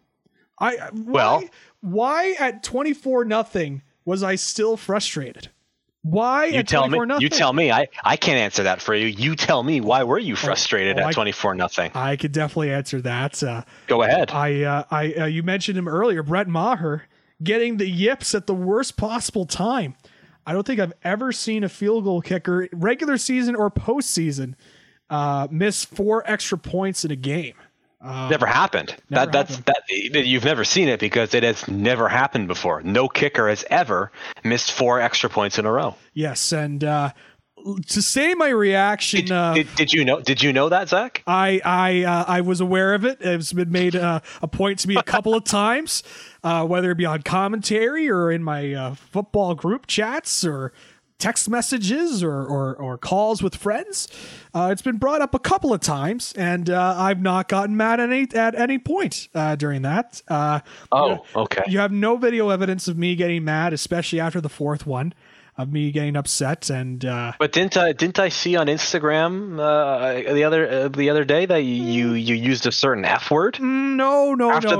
I think that was you. Was that a deep fake? I think that's a deep fake. Yeah. I think that's doctor footage right there. Okay. Yeah. Gotcha. That could have been anybody. I mean, could have been another person impersonating me, and for sure, people will definitely run with that rumor of somebody impersonating me because God knows I've been accused of that multiple times. But Hornswoggle. No, I told you that name was banned on this show. This has been the 3rd or 4th straight week, by the way, that name has been brought up on this show, and I don't understand. Hornswoggle? Yeah, that one. Hornswoggle. That's right. It's Voldemort on this show. Hornswoggle. Hornswoggle? That same one. Okay. Yeah. Little bastard? Yes, that same one. Finley's son? Yes. Mr. Vince McMahon's illegitimate son? Yes. Okay. Former cruiserweight champion? Yes. The last cruiserweight champion, in fact. Yes. Hornswoggle. That one. Okay. Yeah. Yeah, is that clear enough? Is that clear enough? Or Crystal. Okay, good. I should Hornswoggle. Yeah, thank you. I actually don't thank you for that. Little horny. I don't know if that one will make the final edit, but Woggle. That one probably will. Man. So Brett Maher got the yips, and I was not mad at any point of this game. Not whatsoever. I had full faith in this team. I was never concerned that they would blow it because Dak Prescott had one of his better games of his career. He looked very good. I think that's something we could both agree on. Meantime, though, Buccaneers offense just looked anemic out there. They were bad. Really bad. To the point where Byron Leftwich, there's a familiar name for both of us, fired as the offensive coordinator, and a whole bunch of different position coaches were let go. We were talking about blaming it on the linebackers coach. Well, they blamed it on the linebackers coach, the defensive backs coach, the running backs coach, the offensive line coach. Any sort of position coach that was on there, they blamed it on them, and they are out the door, whether they were fired or retired. You can pick. It's they are all out the door, and Byron Leftwich, who at one point was a hot head coaching prospect, many people want to see him return to Jacksonville to be the head coach for that squad. Now he's out the door after some pretty anemic offensive play over this season, really, for the Tampa Bay Buccaneers. Tom Brady not looking great. Mike Evans not looking great either. Leonard Fournette not playing at a playoff Lenny style that we were used to the last couple of years. Just not a good look for the Buccaneers offense this game. Yeah, it's crazy to think that around this time last year, Byron Leftwich was, as you said, considered a hot head coaching candidate. Here we are a year later, he is jobless, and I can't imagine any team will be knocking at his door anytime soon to come coach them. Like that's sports, but that's the NFL, right? Things can change so quickly. I don't know if you want to get touch on this, but Tom Brady, I think with all the people leaving, I can't imagine he comes back to the Bucs next year. It is either retirement or a new franchise for him. I would be shocked if he does re-sign with the Bucs. Yeah, I don't see it. Brady coming back. Why would you? Yeah, the pieces aren't there anymore for him to succeed in Tampa Bay. I think he's going to try and find a new franchise that will. I think he's playing another year, for the record. I don't think he's retiring. I don't think so either. I was bullish, or what's the right phrase? I didn't want to say Brady to the Raiders a while back, but as the weeks kind of progress along and you just kind of look what's there. You got a very good wide receiver one in Devontae Adams. You got a familiar coach in Josh McDaniels. Defense is not that bad for Las Vegas.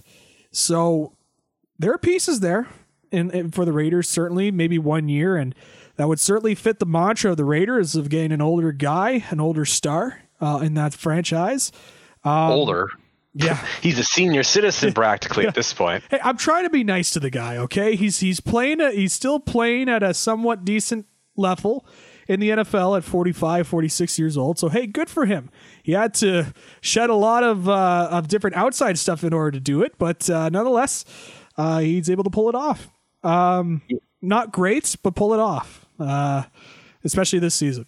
But yeah, I mean, who wouldn't prefer to play in the NFL than retire with your supermodel wife and kids and live in a nice big giant mansion? I mean, I know I would. Yeah, I'd much prefer to get smacked around every game as opposed to living in my giant mansion with my supermodel wife. That's right. Come on, getting paid Fox money as well because he's still got that Fox commentator contract waiting for him when he retires. Yeah, what's that contract allegedly worth? Like 220 million, 30 million or something ridiculous, like definitely in the hundreds of millions. Yeah, I was going to say 200 million at first, but then I thought I don't think that's right. I think I'm wrong, but maybe that is it.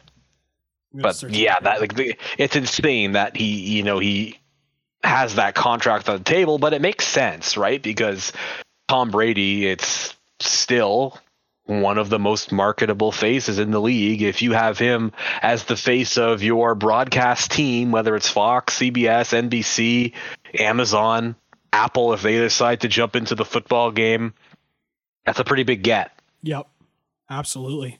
I've got the deal up here. Tom Brady gets a monster 10-year, $375 million deal from Fox Sports. Good Lord. Yeah. No Manning cast for Tom Brady. No, certainly not. So he's got that waiting for him whenever he decides he's done with football. But it's adding up to a price tag of, this is a different price tag for each year. I'm going to try and find. I'm not very good at math, as you can tell. There's a reason why I joined radio, and I was told there would be no math. Lots of dough is in Tom Brady's future, both cookie and green kind. Yes, more money than I will make in my lifetime, for sure. Yeah. Especially if we're continuing our radio careers at that point of Tom Brady's life. But nonetheless, maybe we can marry Tom Brady and get some of his money. That's right. I think that's the next step for us, really. Yeah, I mean, maybe he can go play. Maybe the NFL will expand and have an expansion team in Utah. Mm-hmm. And Utah, of course, they love people having multiple wives, and we could be, a big happy three-way family. That's right.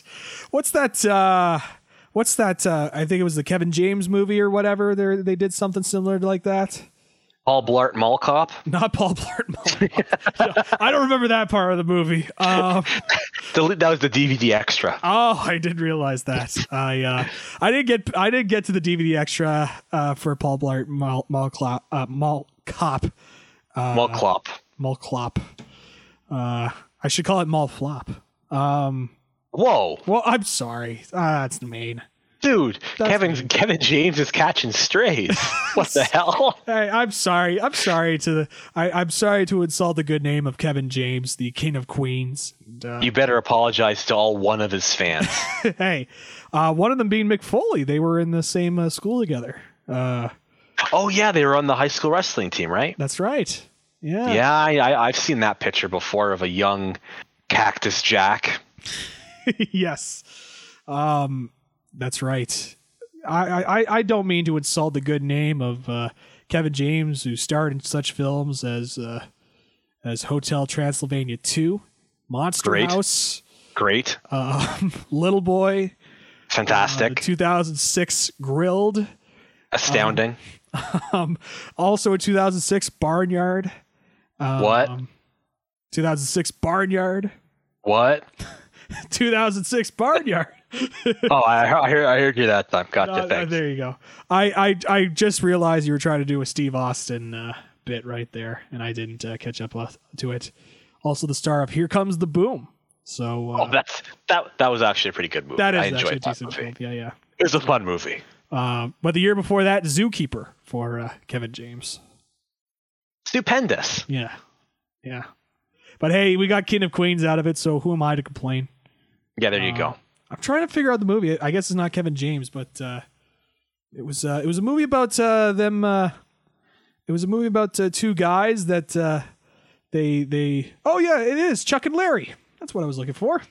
I now pronounce you Chuck and Larry. Chuck and Larry. Okay. Yeah. I did not see that one, but it has Kevin James in it, so it's an Oscar-winning movie, I'm sure. Yes, it's got an astounding 14% on Rotten Tomatoes.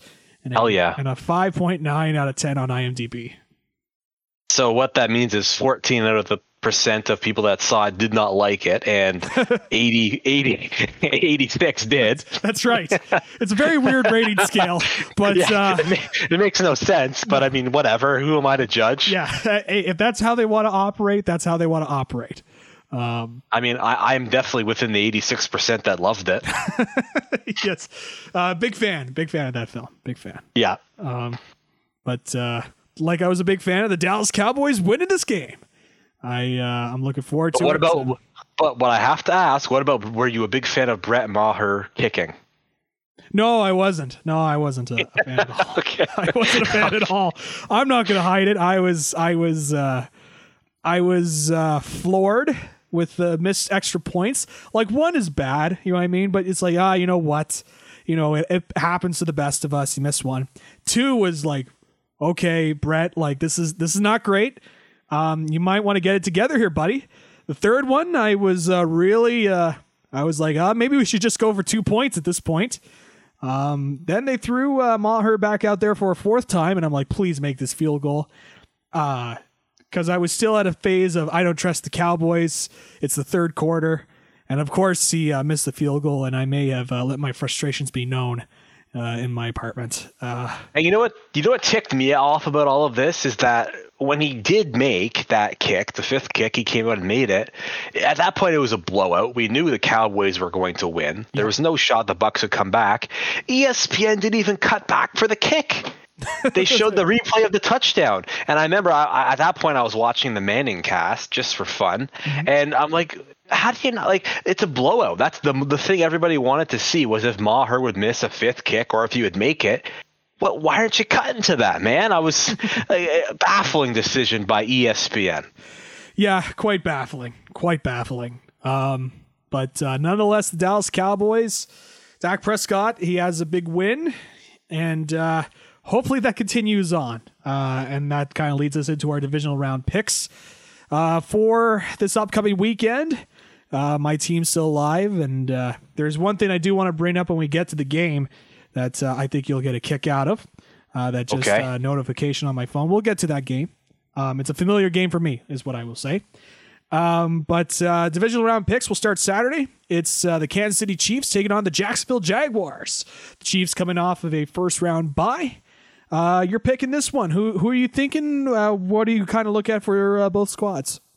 I'd love to see the Jaguars win, but I don't think they have much of a chance. I think it's Kansas City, although I think it will be close. I do think it will be a closer game, a la the Buffalo game last week against the Dolphins, where it was a lot closer than it should have been. I think this game will be a lot closer than what people are thinking, but Kansas City will be the team that pulls it out. And I think though, for the Jaguars, if there is a shot for them to win, it's going to be their run defense, because the super stat for this game, if you would like to play the super stat or meaningless number game that was made famous by Tim McAuliffe and Sid Sixero on their radio show, Kansas City is 1-2 when running for less than 75 yards this year. Jags are 5-1 when a team runs for less than 75 against them. Ooh, I like that stat. Super stat or meaningless number. I love it. That's good. I like so bringing the numbers to this. I like it. Yeah, so that's the big key for the Jags. If they can stop Patrick Mahomes and keep him contained in that pocket, don't let the run game get going, I think that is their path to victory. But it's easier said than done, right? You're not playing some crappy QB. You're playing the best QB in the league, the best team in the league, explosive offense. It's easier said than done saying you need to stop them. I don't think they will be able to. I think it's Kansas City. I like it. And I'm also going to pick Kansas City. It's the safe pick, but it's the best pick as well. I like that stat you brought in terms of the Jaguars, just if they're able to keep Mahomes contained and keep that running game to a minimum. I like this Jag squad. I think this will be a closer game than what people will expect. I think the Jags will take it to the Chiefs. They've got a really good coach in Doug Peterson, and I think as long as Trevor Lawrence doesn't get off to a cold start like he did against the Chargers last game where he threw 4 interceptions in the first half, if he's able to keep his mistakes to a minimum and he's able to make the smart reads and make the smart plays and continue to use the wide receivers around him, and they get Travis Etienne going, I think they've got a shot of at least making it close and giving it to the Kansas City Chiefs and making it a little bit fun. But having said that, you just kind of look at what's going on with the Chiefs. You mentioned it with Mahomes, Travis Kelce, and the receivers aren't not the best receiving core they've had in years past, but still solid enough to get the job done. And, as they've got different running back options now in Pacheco and whatever. So, and the defense is solid enough to kind of keep things contained for them. So I'm going to pick the Chiefs as well to win their game over the Jaguars. But the Jaguars will keep it competitive. Next game here is a game that I loathe as a Dallas Cowboys fan. It's a fight between two division rivals for a chance to play in the NFC Championship game. It is the Philadelphia Eagles versus the New York Giants. Where do you kind of stand with this? Similar to the Chiefs, the Eagles coming off of a first-round bye. They're going to get Jalen Hurts back for this game, it looks like. The Giants, they've got a little bit of momentum going, beating the Vikings. Looking at these two squads, what's your pick here?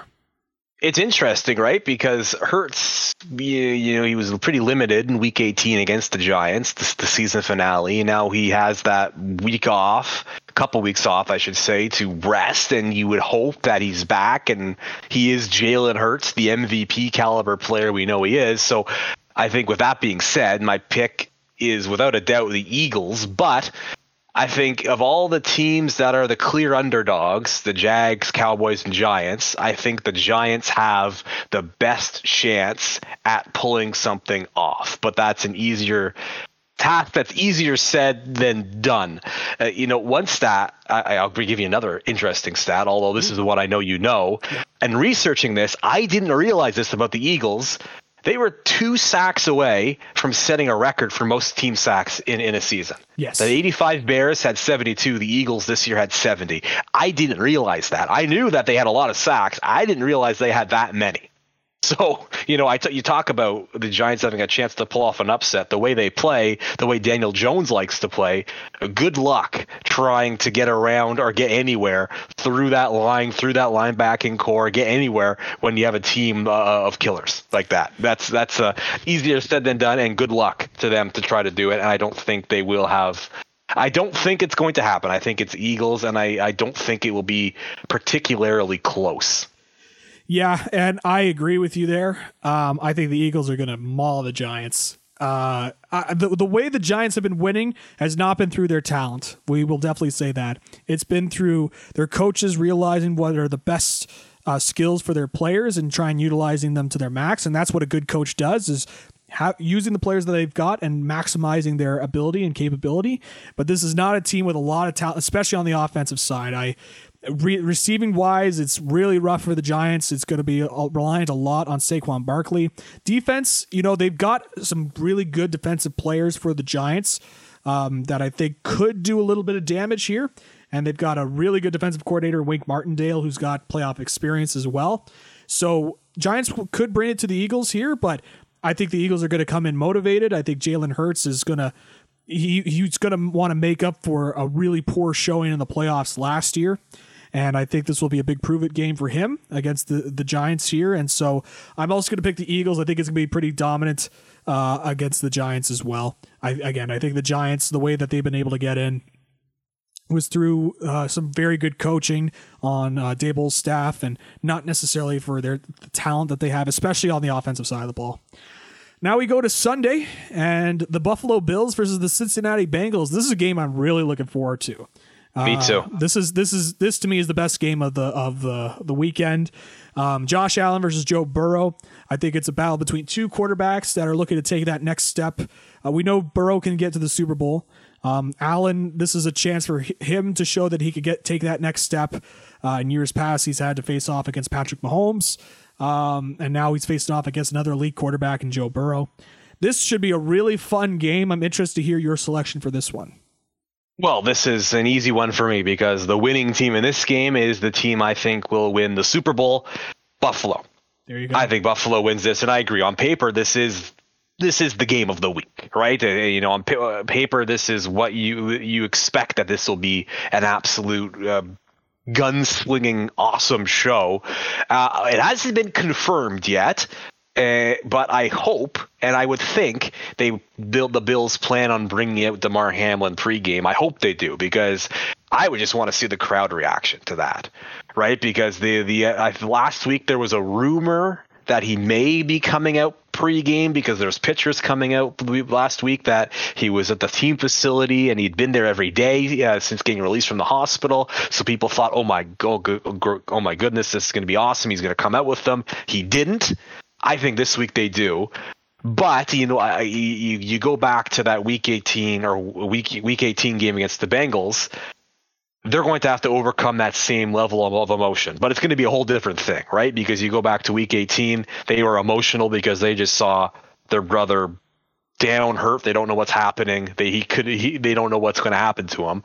Now they have to overcome the emotion of, your brother is back on the field. He is ready to go. He is there with hugs and handshakes. You have to overcome the emotion of seeing him again. And I would imagine being so pumped up and fueled by the crowd's energy, that's going to have them on cloud nine, so to speak. So you have to come down from that to perform well in this game. And I think they do well enough doing that to win this. I think that it's going to be a close one, and it will turn out to be the game of the week. But I think it's the Bills that will win it. Yeah, this is going to be close. There's a part of me that thinks that whoever wins this game could potentially win the Super Bowl. That's how good I think these two teams are. I'm also going to pick the Bills. I think they got more on their side. I think they've got a lot to prove. And to me, Josh Allen is a guy that, yes, he's looked a little bit off in the last couple of games, especially in the Wildcard game against the Dolphins. But you mentioned, obviously, the Damar Hamlin stuff in terms of a motivating factor. I think this is a team built to win now.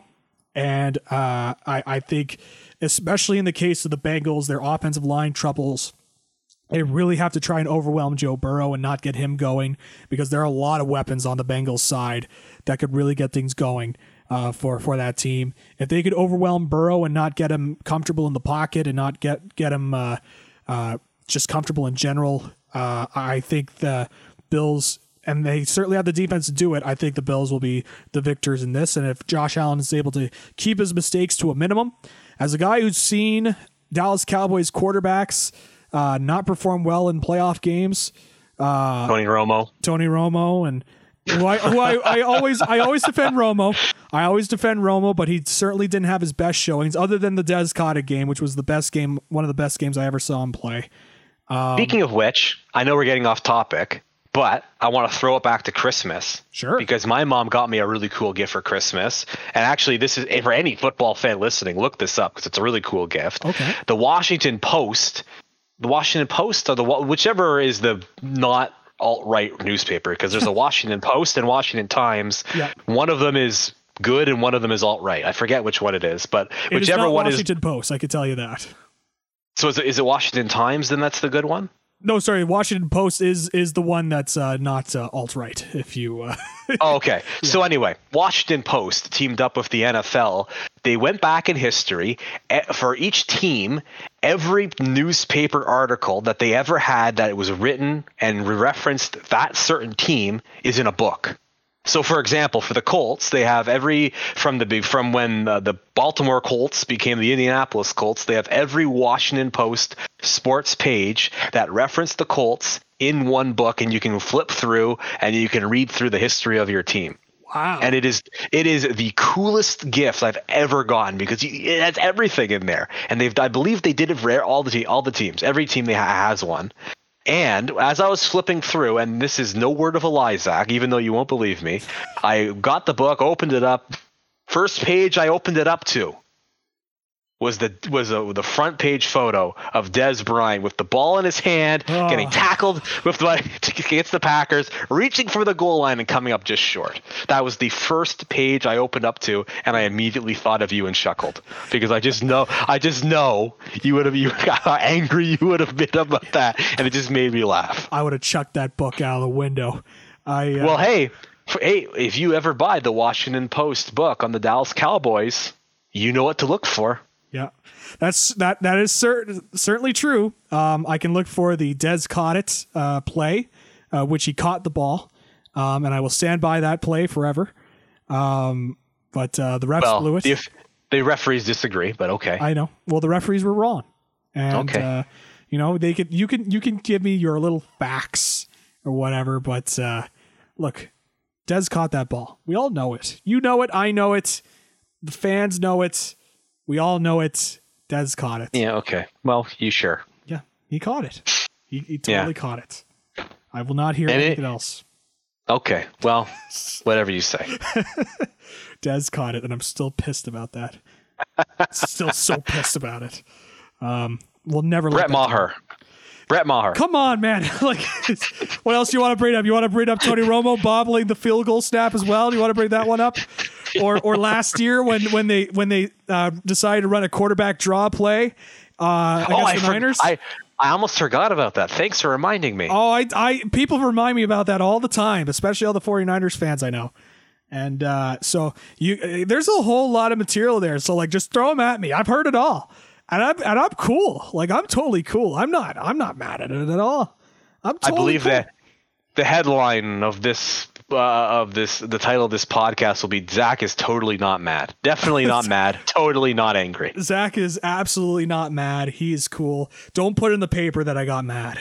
No. He, just like Joey Bosa, he's not mad that his team blew it. Zach isn't mad. He's okay. He's calm. He's calm. Right. I'm calm, cool, and collected, like I was during the Cowboys game this past weekend. Totally calm, cool, and collected.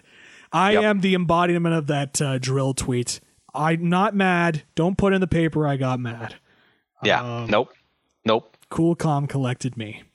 And so all that to say, the Bills are going to win, which means we bring up the 49ers game. I brought it up. I kind of shot myself on this one, but the San Francisco 49ers versus the Dallas Cowboys finish up the divisional round weekend. San Francisco coming off that big win over Seattle, Dallas coming off the win over Tampa Bay. And this is the game where I wanted to bring up something that I think you'll get a kick out of, because I got this notification on my phone, and I think I know what you're about to say, because I also want to bring it up, but you go first. Sports betting icon Mattress Mac has bet $2 million on the Dallas Cowboys to win this game. Oh, that was not what I wanted to bring up, which is great, because I could bring up what I wanted to bring up. There you go. Well, that's amazing. Good old Mattress Mac, eh? Yeah. Before you bring up what you want to bring up, that doesn't inspire a lot of confidence for me that Mattress Mac betted on the Dallas Cowboys, considering his hit rate, when it comes to these big bets. So yeah. Well, good luck. Thanks. What I wanted to bring up was our mutual friend Tony Dungy. Yes. He was asleep for most of the Jaguars-Chargers game, but he woke up and he tweeted that the Cowboys have little chance against the 49ers. And his reasoning, and I totally agree with his reasoning, is because they won a Monday night road game. Now they have a Sunday night road game. That's a tough one. It is a toughie. That's a toughie. Yeah. I don't disagree. I don't agree that they have little chance to win, but I don't think the Cowboys have much of a shot to win. I have the 49ers in this. They are my Super Bowl loser pick against the Bills. But I think that it will be closer than, with Tony, when Dungy says they have little chance, that makes me think it will be a blowout. It won't be a blowout, but I don't think the Cowboys will be able to do much. Although I am interested to see how Brock Purdy in his, what will be his ninth game? Yep. Eighth or ninth game as a quarterback does against potentially one of, if not the best defensive players he's seen in his very limited career in Micah Parsons. That will be very interesting to me to see how our friend Mr. Irrelevant Brock Purdy does against Mr. Defensive MVP Micah Parsons. I am very interested to see that. You know I'm going to pick the Cowboys here. I can't go against my team. You kidding me? It's like you would pick the Colts if they were in an unfavorable matchup, I would think. Well, you didn't pick them to win the division, did you? I didn't pick the Cowboys to win the division. That is a good call out. That's you did catch me on that. You caught me with my pants down on that one. Oh God, pull them back up. Sorry. Hey, I thought the camera was off. But no, you know what? You got me there. Nonetheless, go Cowboys. This is a redemption game. I hear about your odds. I hear about the cards being stacked against the Dallas Cowboys. I've heard the pundits. I've heard what Stephen A. Smith has been saying, and all these big-time pundits talk about their road games. And it's tough to win on the road. And this Niners team is a tough team, and blah blah blah blah blah blah blah blah blah. This Dallas Cowboys team is coming in motivated. This Dallas Cowboys team is coming in with a reason to win. They want to overcome that San Francisco 49ers loss last year, and this is the perfect time to do it. Dak Prescott, he's in a different mode. Dallas Cowboys are going to win this game, my friend. Just you watch, and I will not embarrass myself on the show next week. Not at all. Zach, I don't know if you are aware of this, but we're supposed to be talking about the actual game, not the Cowboys 49ers simulation you ran on Madden 23. How did you know? Yeah, I mean, I don't. Are you going to tell everyone how you had to run it 50 times before the Cowboys won? We don't have to get into the nitty-gritty details on how we got there. Sometimes it is about the result. I don't need to know about the journey to get there. I know people talk about the journey to get there, but hey, sometimes the result is just as good. Go Cowboys, Mr. Reisler, go Cowboys. Let's go Cowboys. God, I hope we win this game. Listen, I've said it last week. I'm going to say it again this week. All I really want, obviously, is a Super Bowl, but I'm a guy that's like, I've only settled on divisional losses, I should say. All I really want is to see what an NFC championship game looks like in my lifetime. That's all I want. I don't ask for much. I want to see what it's like to be another step closer to the Super Bowl. And are you saying you're now a Buffalo Bills fan? No, I'm not saying that at all. I'm not. So you're saying you're a 49ers fan? No, I'm not a 49ers fan. God, no. Well, you want to see what a conference championship game is like. How are you going to be a Cowboys fan and say that? That's not going to happen. Because the Cowboys are going to beat the 49ers. We're going to go to the NFC championship game, and we're going to face the Philadelphia Eagles. It was meant to be. Go Cowboys. Let's go Cowboys. Let's freaking go. We're all in on this. I'm fired up, Reisler. Let's go. Everybody doubting us, and you know what? They have a whole bunch of reasons to doubt us. Hey, I don't disagree on the reasons to doubt us, but look, Dallas Cowboys, they're coming in motivated. They're coming in ready to prove. Mike McCarthy is ready to show people that he's not a bad coach. McCarthy and Kellen Moore and Dan Quinn all had excellent coaching performances last week. God, I hope that continues next week, or this upcoming weekend, I should say. So go Cowboys. Let's go Cowboys. We're picking the Cowboys to move on. I'm sticking with my team. We? Yes, I am one of those guys that says we. No, you are picking them. I'm picking the 49ers. You are picking the Cowboys. You're damn right I am. I am picking the Cowboys. I can't wait. I can't wait to see what happens on Sunday, is what I'm trying to tell myself. But well, I can't wait, Zach. Just imagine this. It's the fourth quarter. Mm-hmm. Time is ticking down. Dak Prescott has the ball. He does call a quarterback sneak on fourth down, but this time he gets it. He gets it, and he gets out of bounds with 2 seconds left. The score is tied at 27-27. I know where you're going with this. Stop. Please stop. Out trots Brett Maher. No, don't. He puts on his helmet, buckles up his chin strap, ties his shoelace. Yeah. Here comes the snap. Yeah. And there comes the kick. Yeah. And just like in The Wrestler, with starring Mickey Rourke, Zach's TV cuts to black. The power goes out, and he does it, and you just don't know what happens. The ending is left up to your imagination. I'm literally left in the dark. That's what. Literally left in the dark. But actually, in reality, Brett Maher misses the kick. Yeah, I thought you were going to say that. You know what? You are really you know how you could have really taunted me. How could I taunt? You more than you already are. You could have said, hey, he makes the field goal, but it was revealed that the 49ers called a timeout to ice the kicker. And then Maher has to kick again and has to seal the deal again. And lo and behold, he kicks it and he misses it after being iced. The one time icing the kicker works. Wouldn't that just be something? Wouldn't that just be a Hollywood ending? Yeah. Oh, sure. Certainly be an ending, all right. Maybe it would be a Netflix ending. Yes. Not necessarily Hollywood ending. Yes. Oh, man. I'll say this, though. I've thought about doing, the Twitter Spaces gimmick on Twitter. Yeah.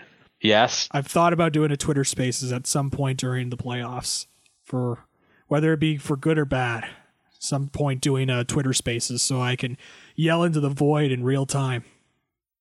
Wouldn't that be something? You should do it after this week, after the 49ers win.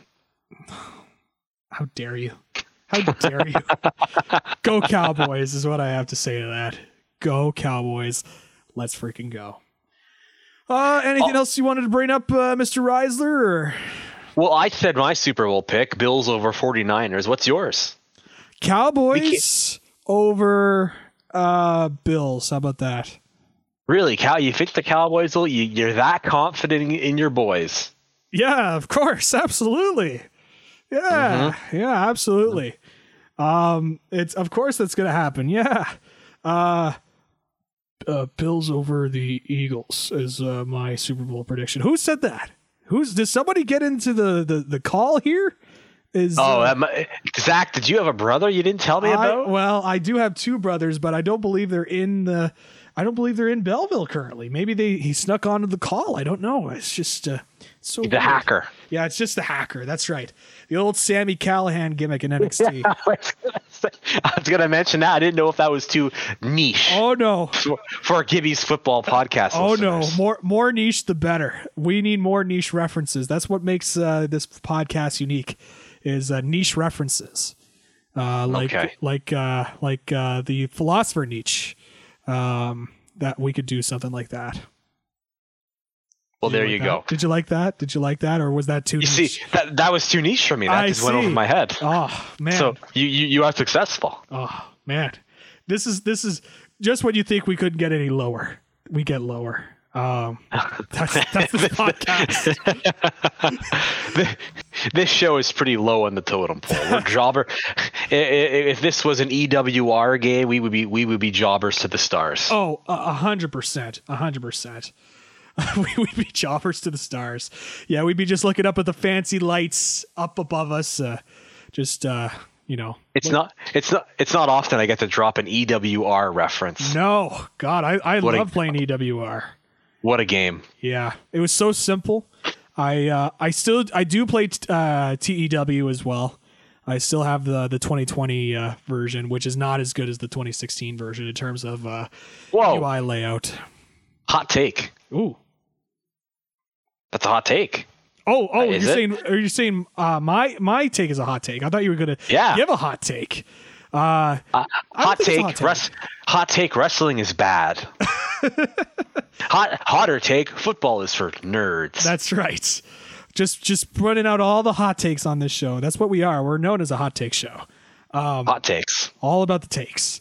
No, I mean, I played TEW for quite a bit. My goal was always to rebuild WCW after 2001. That was always my TEW builds. I was always bringing in guys like Ken Shamrock and Rob Van Dam to help fill out my roster, kick Hogan to the curb, and just try. That doesn't work for me, brother. No, not at all. Stroking the mustache and saying that doesn't work for me, dude. But sorry, Jack. Yeah, that doesn't work for me, brother. Let's talk turkey, brother. Let's talk turkey with the Hulkster, dude. You just can't cut the mustard, brother. Exactly. Oh, so many great Hoganisms. I still think of that great tweet that he put out. Good night, jabroni marks. And those who don't know when a work's a work and a shoot's a shoot. So great. Those cruiser weights can cruiser weight, brother. Not a real quote, but still a good one. You know what? If you told me it was a real one, I would have believed you with Hogan. Yeah. But, yeah. Hogan, not a big fan of cruiserweights and definitely doesn't like Hornswoggle. No, definitely not. Loved going over, that's for sure. Not afraid to go over. Pretty easy to go over Hornswoggle. Just lift up your foot. That's right. Do the pin like Jarrett did at Bash of the Beat 2000, just the 1 foot on top or whatever. There it is. And have Hogan cut a shoot promo about the state of the company afterwards. What could possibly go wrong? Just like Brock Purdy will do. He'll put 1 foot over Dak Prescott's chest after this Sunday's game and flex, and he'll be gone. Yeah, that's right. He'll do more of a Jericho. He'll flex, be like, "Come on, baby!" And then that's how he is going to make his statement. Yeah. Well, a lion salt off of the uprights. Yeah, that's exactly what's going to happen. Hey, it'll be just like that AEW match, Stadium Stampede. I believe that's what happened there. Moonsault over on the if it wasn't the goal line stand there or whatever, I think it was at least off the stands. So, but nonetheless, so we went through everything on this show. Not only just the NFL, we talked about 99 Rito Street McDonald's. We talked about Kevin James and his movie filmography, I guess I should say. His movie prowess. Yeah, just an incredible skill of being in such amazing films. We talked about TEW and EWR. And I think we... Oh, wait. We almost forgot one thing. It's become a tradition when I'm on. Yeah. Maroon 5 sucks. Yeah, that's right. Of course. We have to bring up how Maroon 5 stinks. We are 3 for 3. Yeah. I mean, they stink. They stink. They're booty cheeks. They are bad. What a bad band.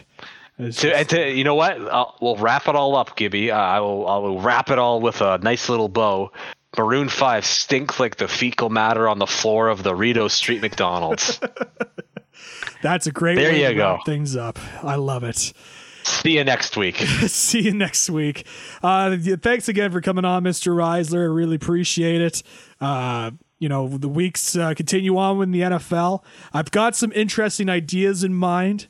I want to see if we can try and do a fun idea for the Pro Bowl. Try and have our own little skills competition when it comes to just goals. Yeah, because trust me, could you imagine? You thought Brett Maher kicking last week was bad. Wait until you see me do it. Yes, we're gonna get a precision passing drill going. We're gonna see how that goes. Okay. That'll be great. The more off target you are, the more points you get. I'm having you all run the 40-yard dash, and we'll see how fast you guys run. What are you doing? You know what? I'll save that for the combine. How about that? So you can prepare, and we'll put you on the bench press as well. If you get the Gibby's Football Podcast crew to run the 40-yard dash, it will be the first time in history that there need to be a break at 20 yards. Yeah. You know how in the New York or Boston Marathon, at certain points they'll have people on the side with a table and they'll be handing out water to the runners. Yes. You will be handing at the 20-yard line, handing out waters to us as we slowly jog by. Yeah, dragging yourself across the 40-yard line. Oh, I love it. Yeah. Yeah. Don't worry, I'm not going to have you actually do physical drills for the Pro Bowl. Don't worry. I'm trying to debate on what to do for the Pro Bowl because I know people won't be watching for the flag football game or the different skills competitions going on. So we got to do something to fill in that slot, and why not get some previous guest co-hosts in the past and bring them all together and see what we could do for the Pro Bowl. I think that'd be fun. I think so too. I mean, we can give out the Jim Rome Award for hottest take. Ooh, I like that. Who can make the hottest of hottest takes? Yeah, and you get the honorary Jim Rome Award. I love it. We can present it to Jim Everett and see how that goes. Chris, I bet you won't call me Chris again. Oh, I bet I will. I think I will, Chris. Just the table flying, audio cuts off. Incredible television. The whole time Jim Rome is smirking. Yes, amazing audio and what amazing video. Yeah, it's just incredible stuff. But hey, speaking of incredible stuff, that does it for this incredible edition of Gibby's Football Podcast. We'll be back next week. I'm not sure who's going to be coming on next week. I've been just catching up on stuff all week, so who knows? We're going to figure it out. Everything seems to be happening. So especially on the wrestling side of things, a lot happening on the wrestling side. So tune into This Is Wrestling on the TSN 1200 Ottawa podcasts section and your favorite podcast player. Also a reminder, This Is Wrestling nominated for a Faces Magazine Award for Best Sports Podcast. So vote once a day, every day. And let's see if we can win Best Sports Podcast. I think that'll be... Vote every day. Vote every day. Exactly. Every day. I know you vote every day, Mr. Reiser. You're standing, waiting by, and you want to go click on the vote button. You're voting every day. I actually do. Oh, you joke, but I actually am. Yeah, of course I do. Oh, the only time I ever vote in the Faces stuff is when I know someone, right? I think that's what most people do. Yep, I think that is fair. Yeah, that's fair. There's so many categories. It's like, how are you supposed to sit there and go through all of them? It's pretty much just I know someone in this category and I like them, so vote. Go. And I vote every day for the best sports podcast, and you should too. Absolutely, anyone listening you should do it as well. You should go onto multiple IP addresses and vote on this, so you can vote multiple times in one day. That's right. Run up the score like the Dallas Cowboys ran up the score on the Tampa Bay Buccaneers. Am I right? But like they won't do against the 49ers. Oh, come on. Vote for This Is Wrestling in the Best Sports Podcast category for Faces Magazine. We're the lone wrestling podcast in there, and so it'd be really cool if a wrestling podcast won it. But give us a vote there. Keep on listening to This Is Wrestling and keep on listening to this football podcast every week with a different guest co-hosts each week as well. Sometimes I may go on solo as well if I'm feeling like it. But the Super Bowl is coming up, divisional round coming up. I'm very excited. And a lot of people also excited as well for NFL draft coverage. And I watched also the first episode of Behind the R for the Ottawa Red Blacks little show there that they have on YouTube. That's very good. So just keeping up to date with everything football and XFL coming up. So get excited as well. And I need you on. Yeah, buddy. I need you on for XFL coverage. Definitely. I can't wait for the XFL for the half season of it before it folds again. Oh, how dare you? How dare you? It's going to last a full season this time. Trust me. Yeah, just like last time. Yes. Just like the first time. Well, look, the last time it happened, it was the pandemic. It happens to the best of us when it comes to the pandemic. So I always forget too that Oliver Luck, the son of Andrew Luck, was the what was he? The commissioner. Yeah, commissioner. Yep. Yeah. And then had to sue Vince in order to get his money back. Yep. Among other things involving Vince and lawsuits, but that's a whole different can of worms. But nonetheless, that's it for Gibby's Football Podcast. Thank you, everybody, for tuning in. We'll see you next week. Hopefully, I'll be in a very happy mood next week when it comes to post-Dallas Cowboys, San Francisco 49ers. We'll see. It should be an interesting episode nonetheless. Thanks, everybody, for tuning in. We'll see you all next week.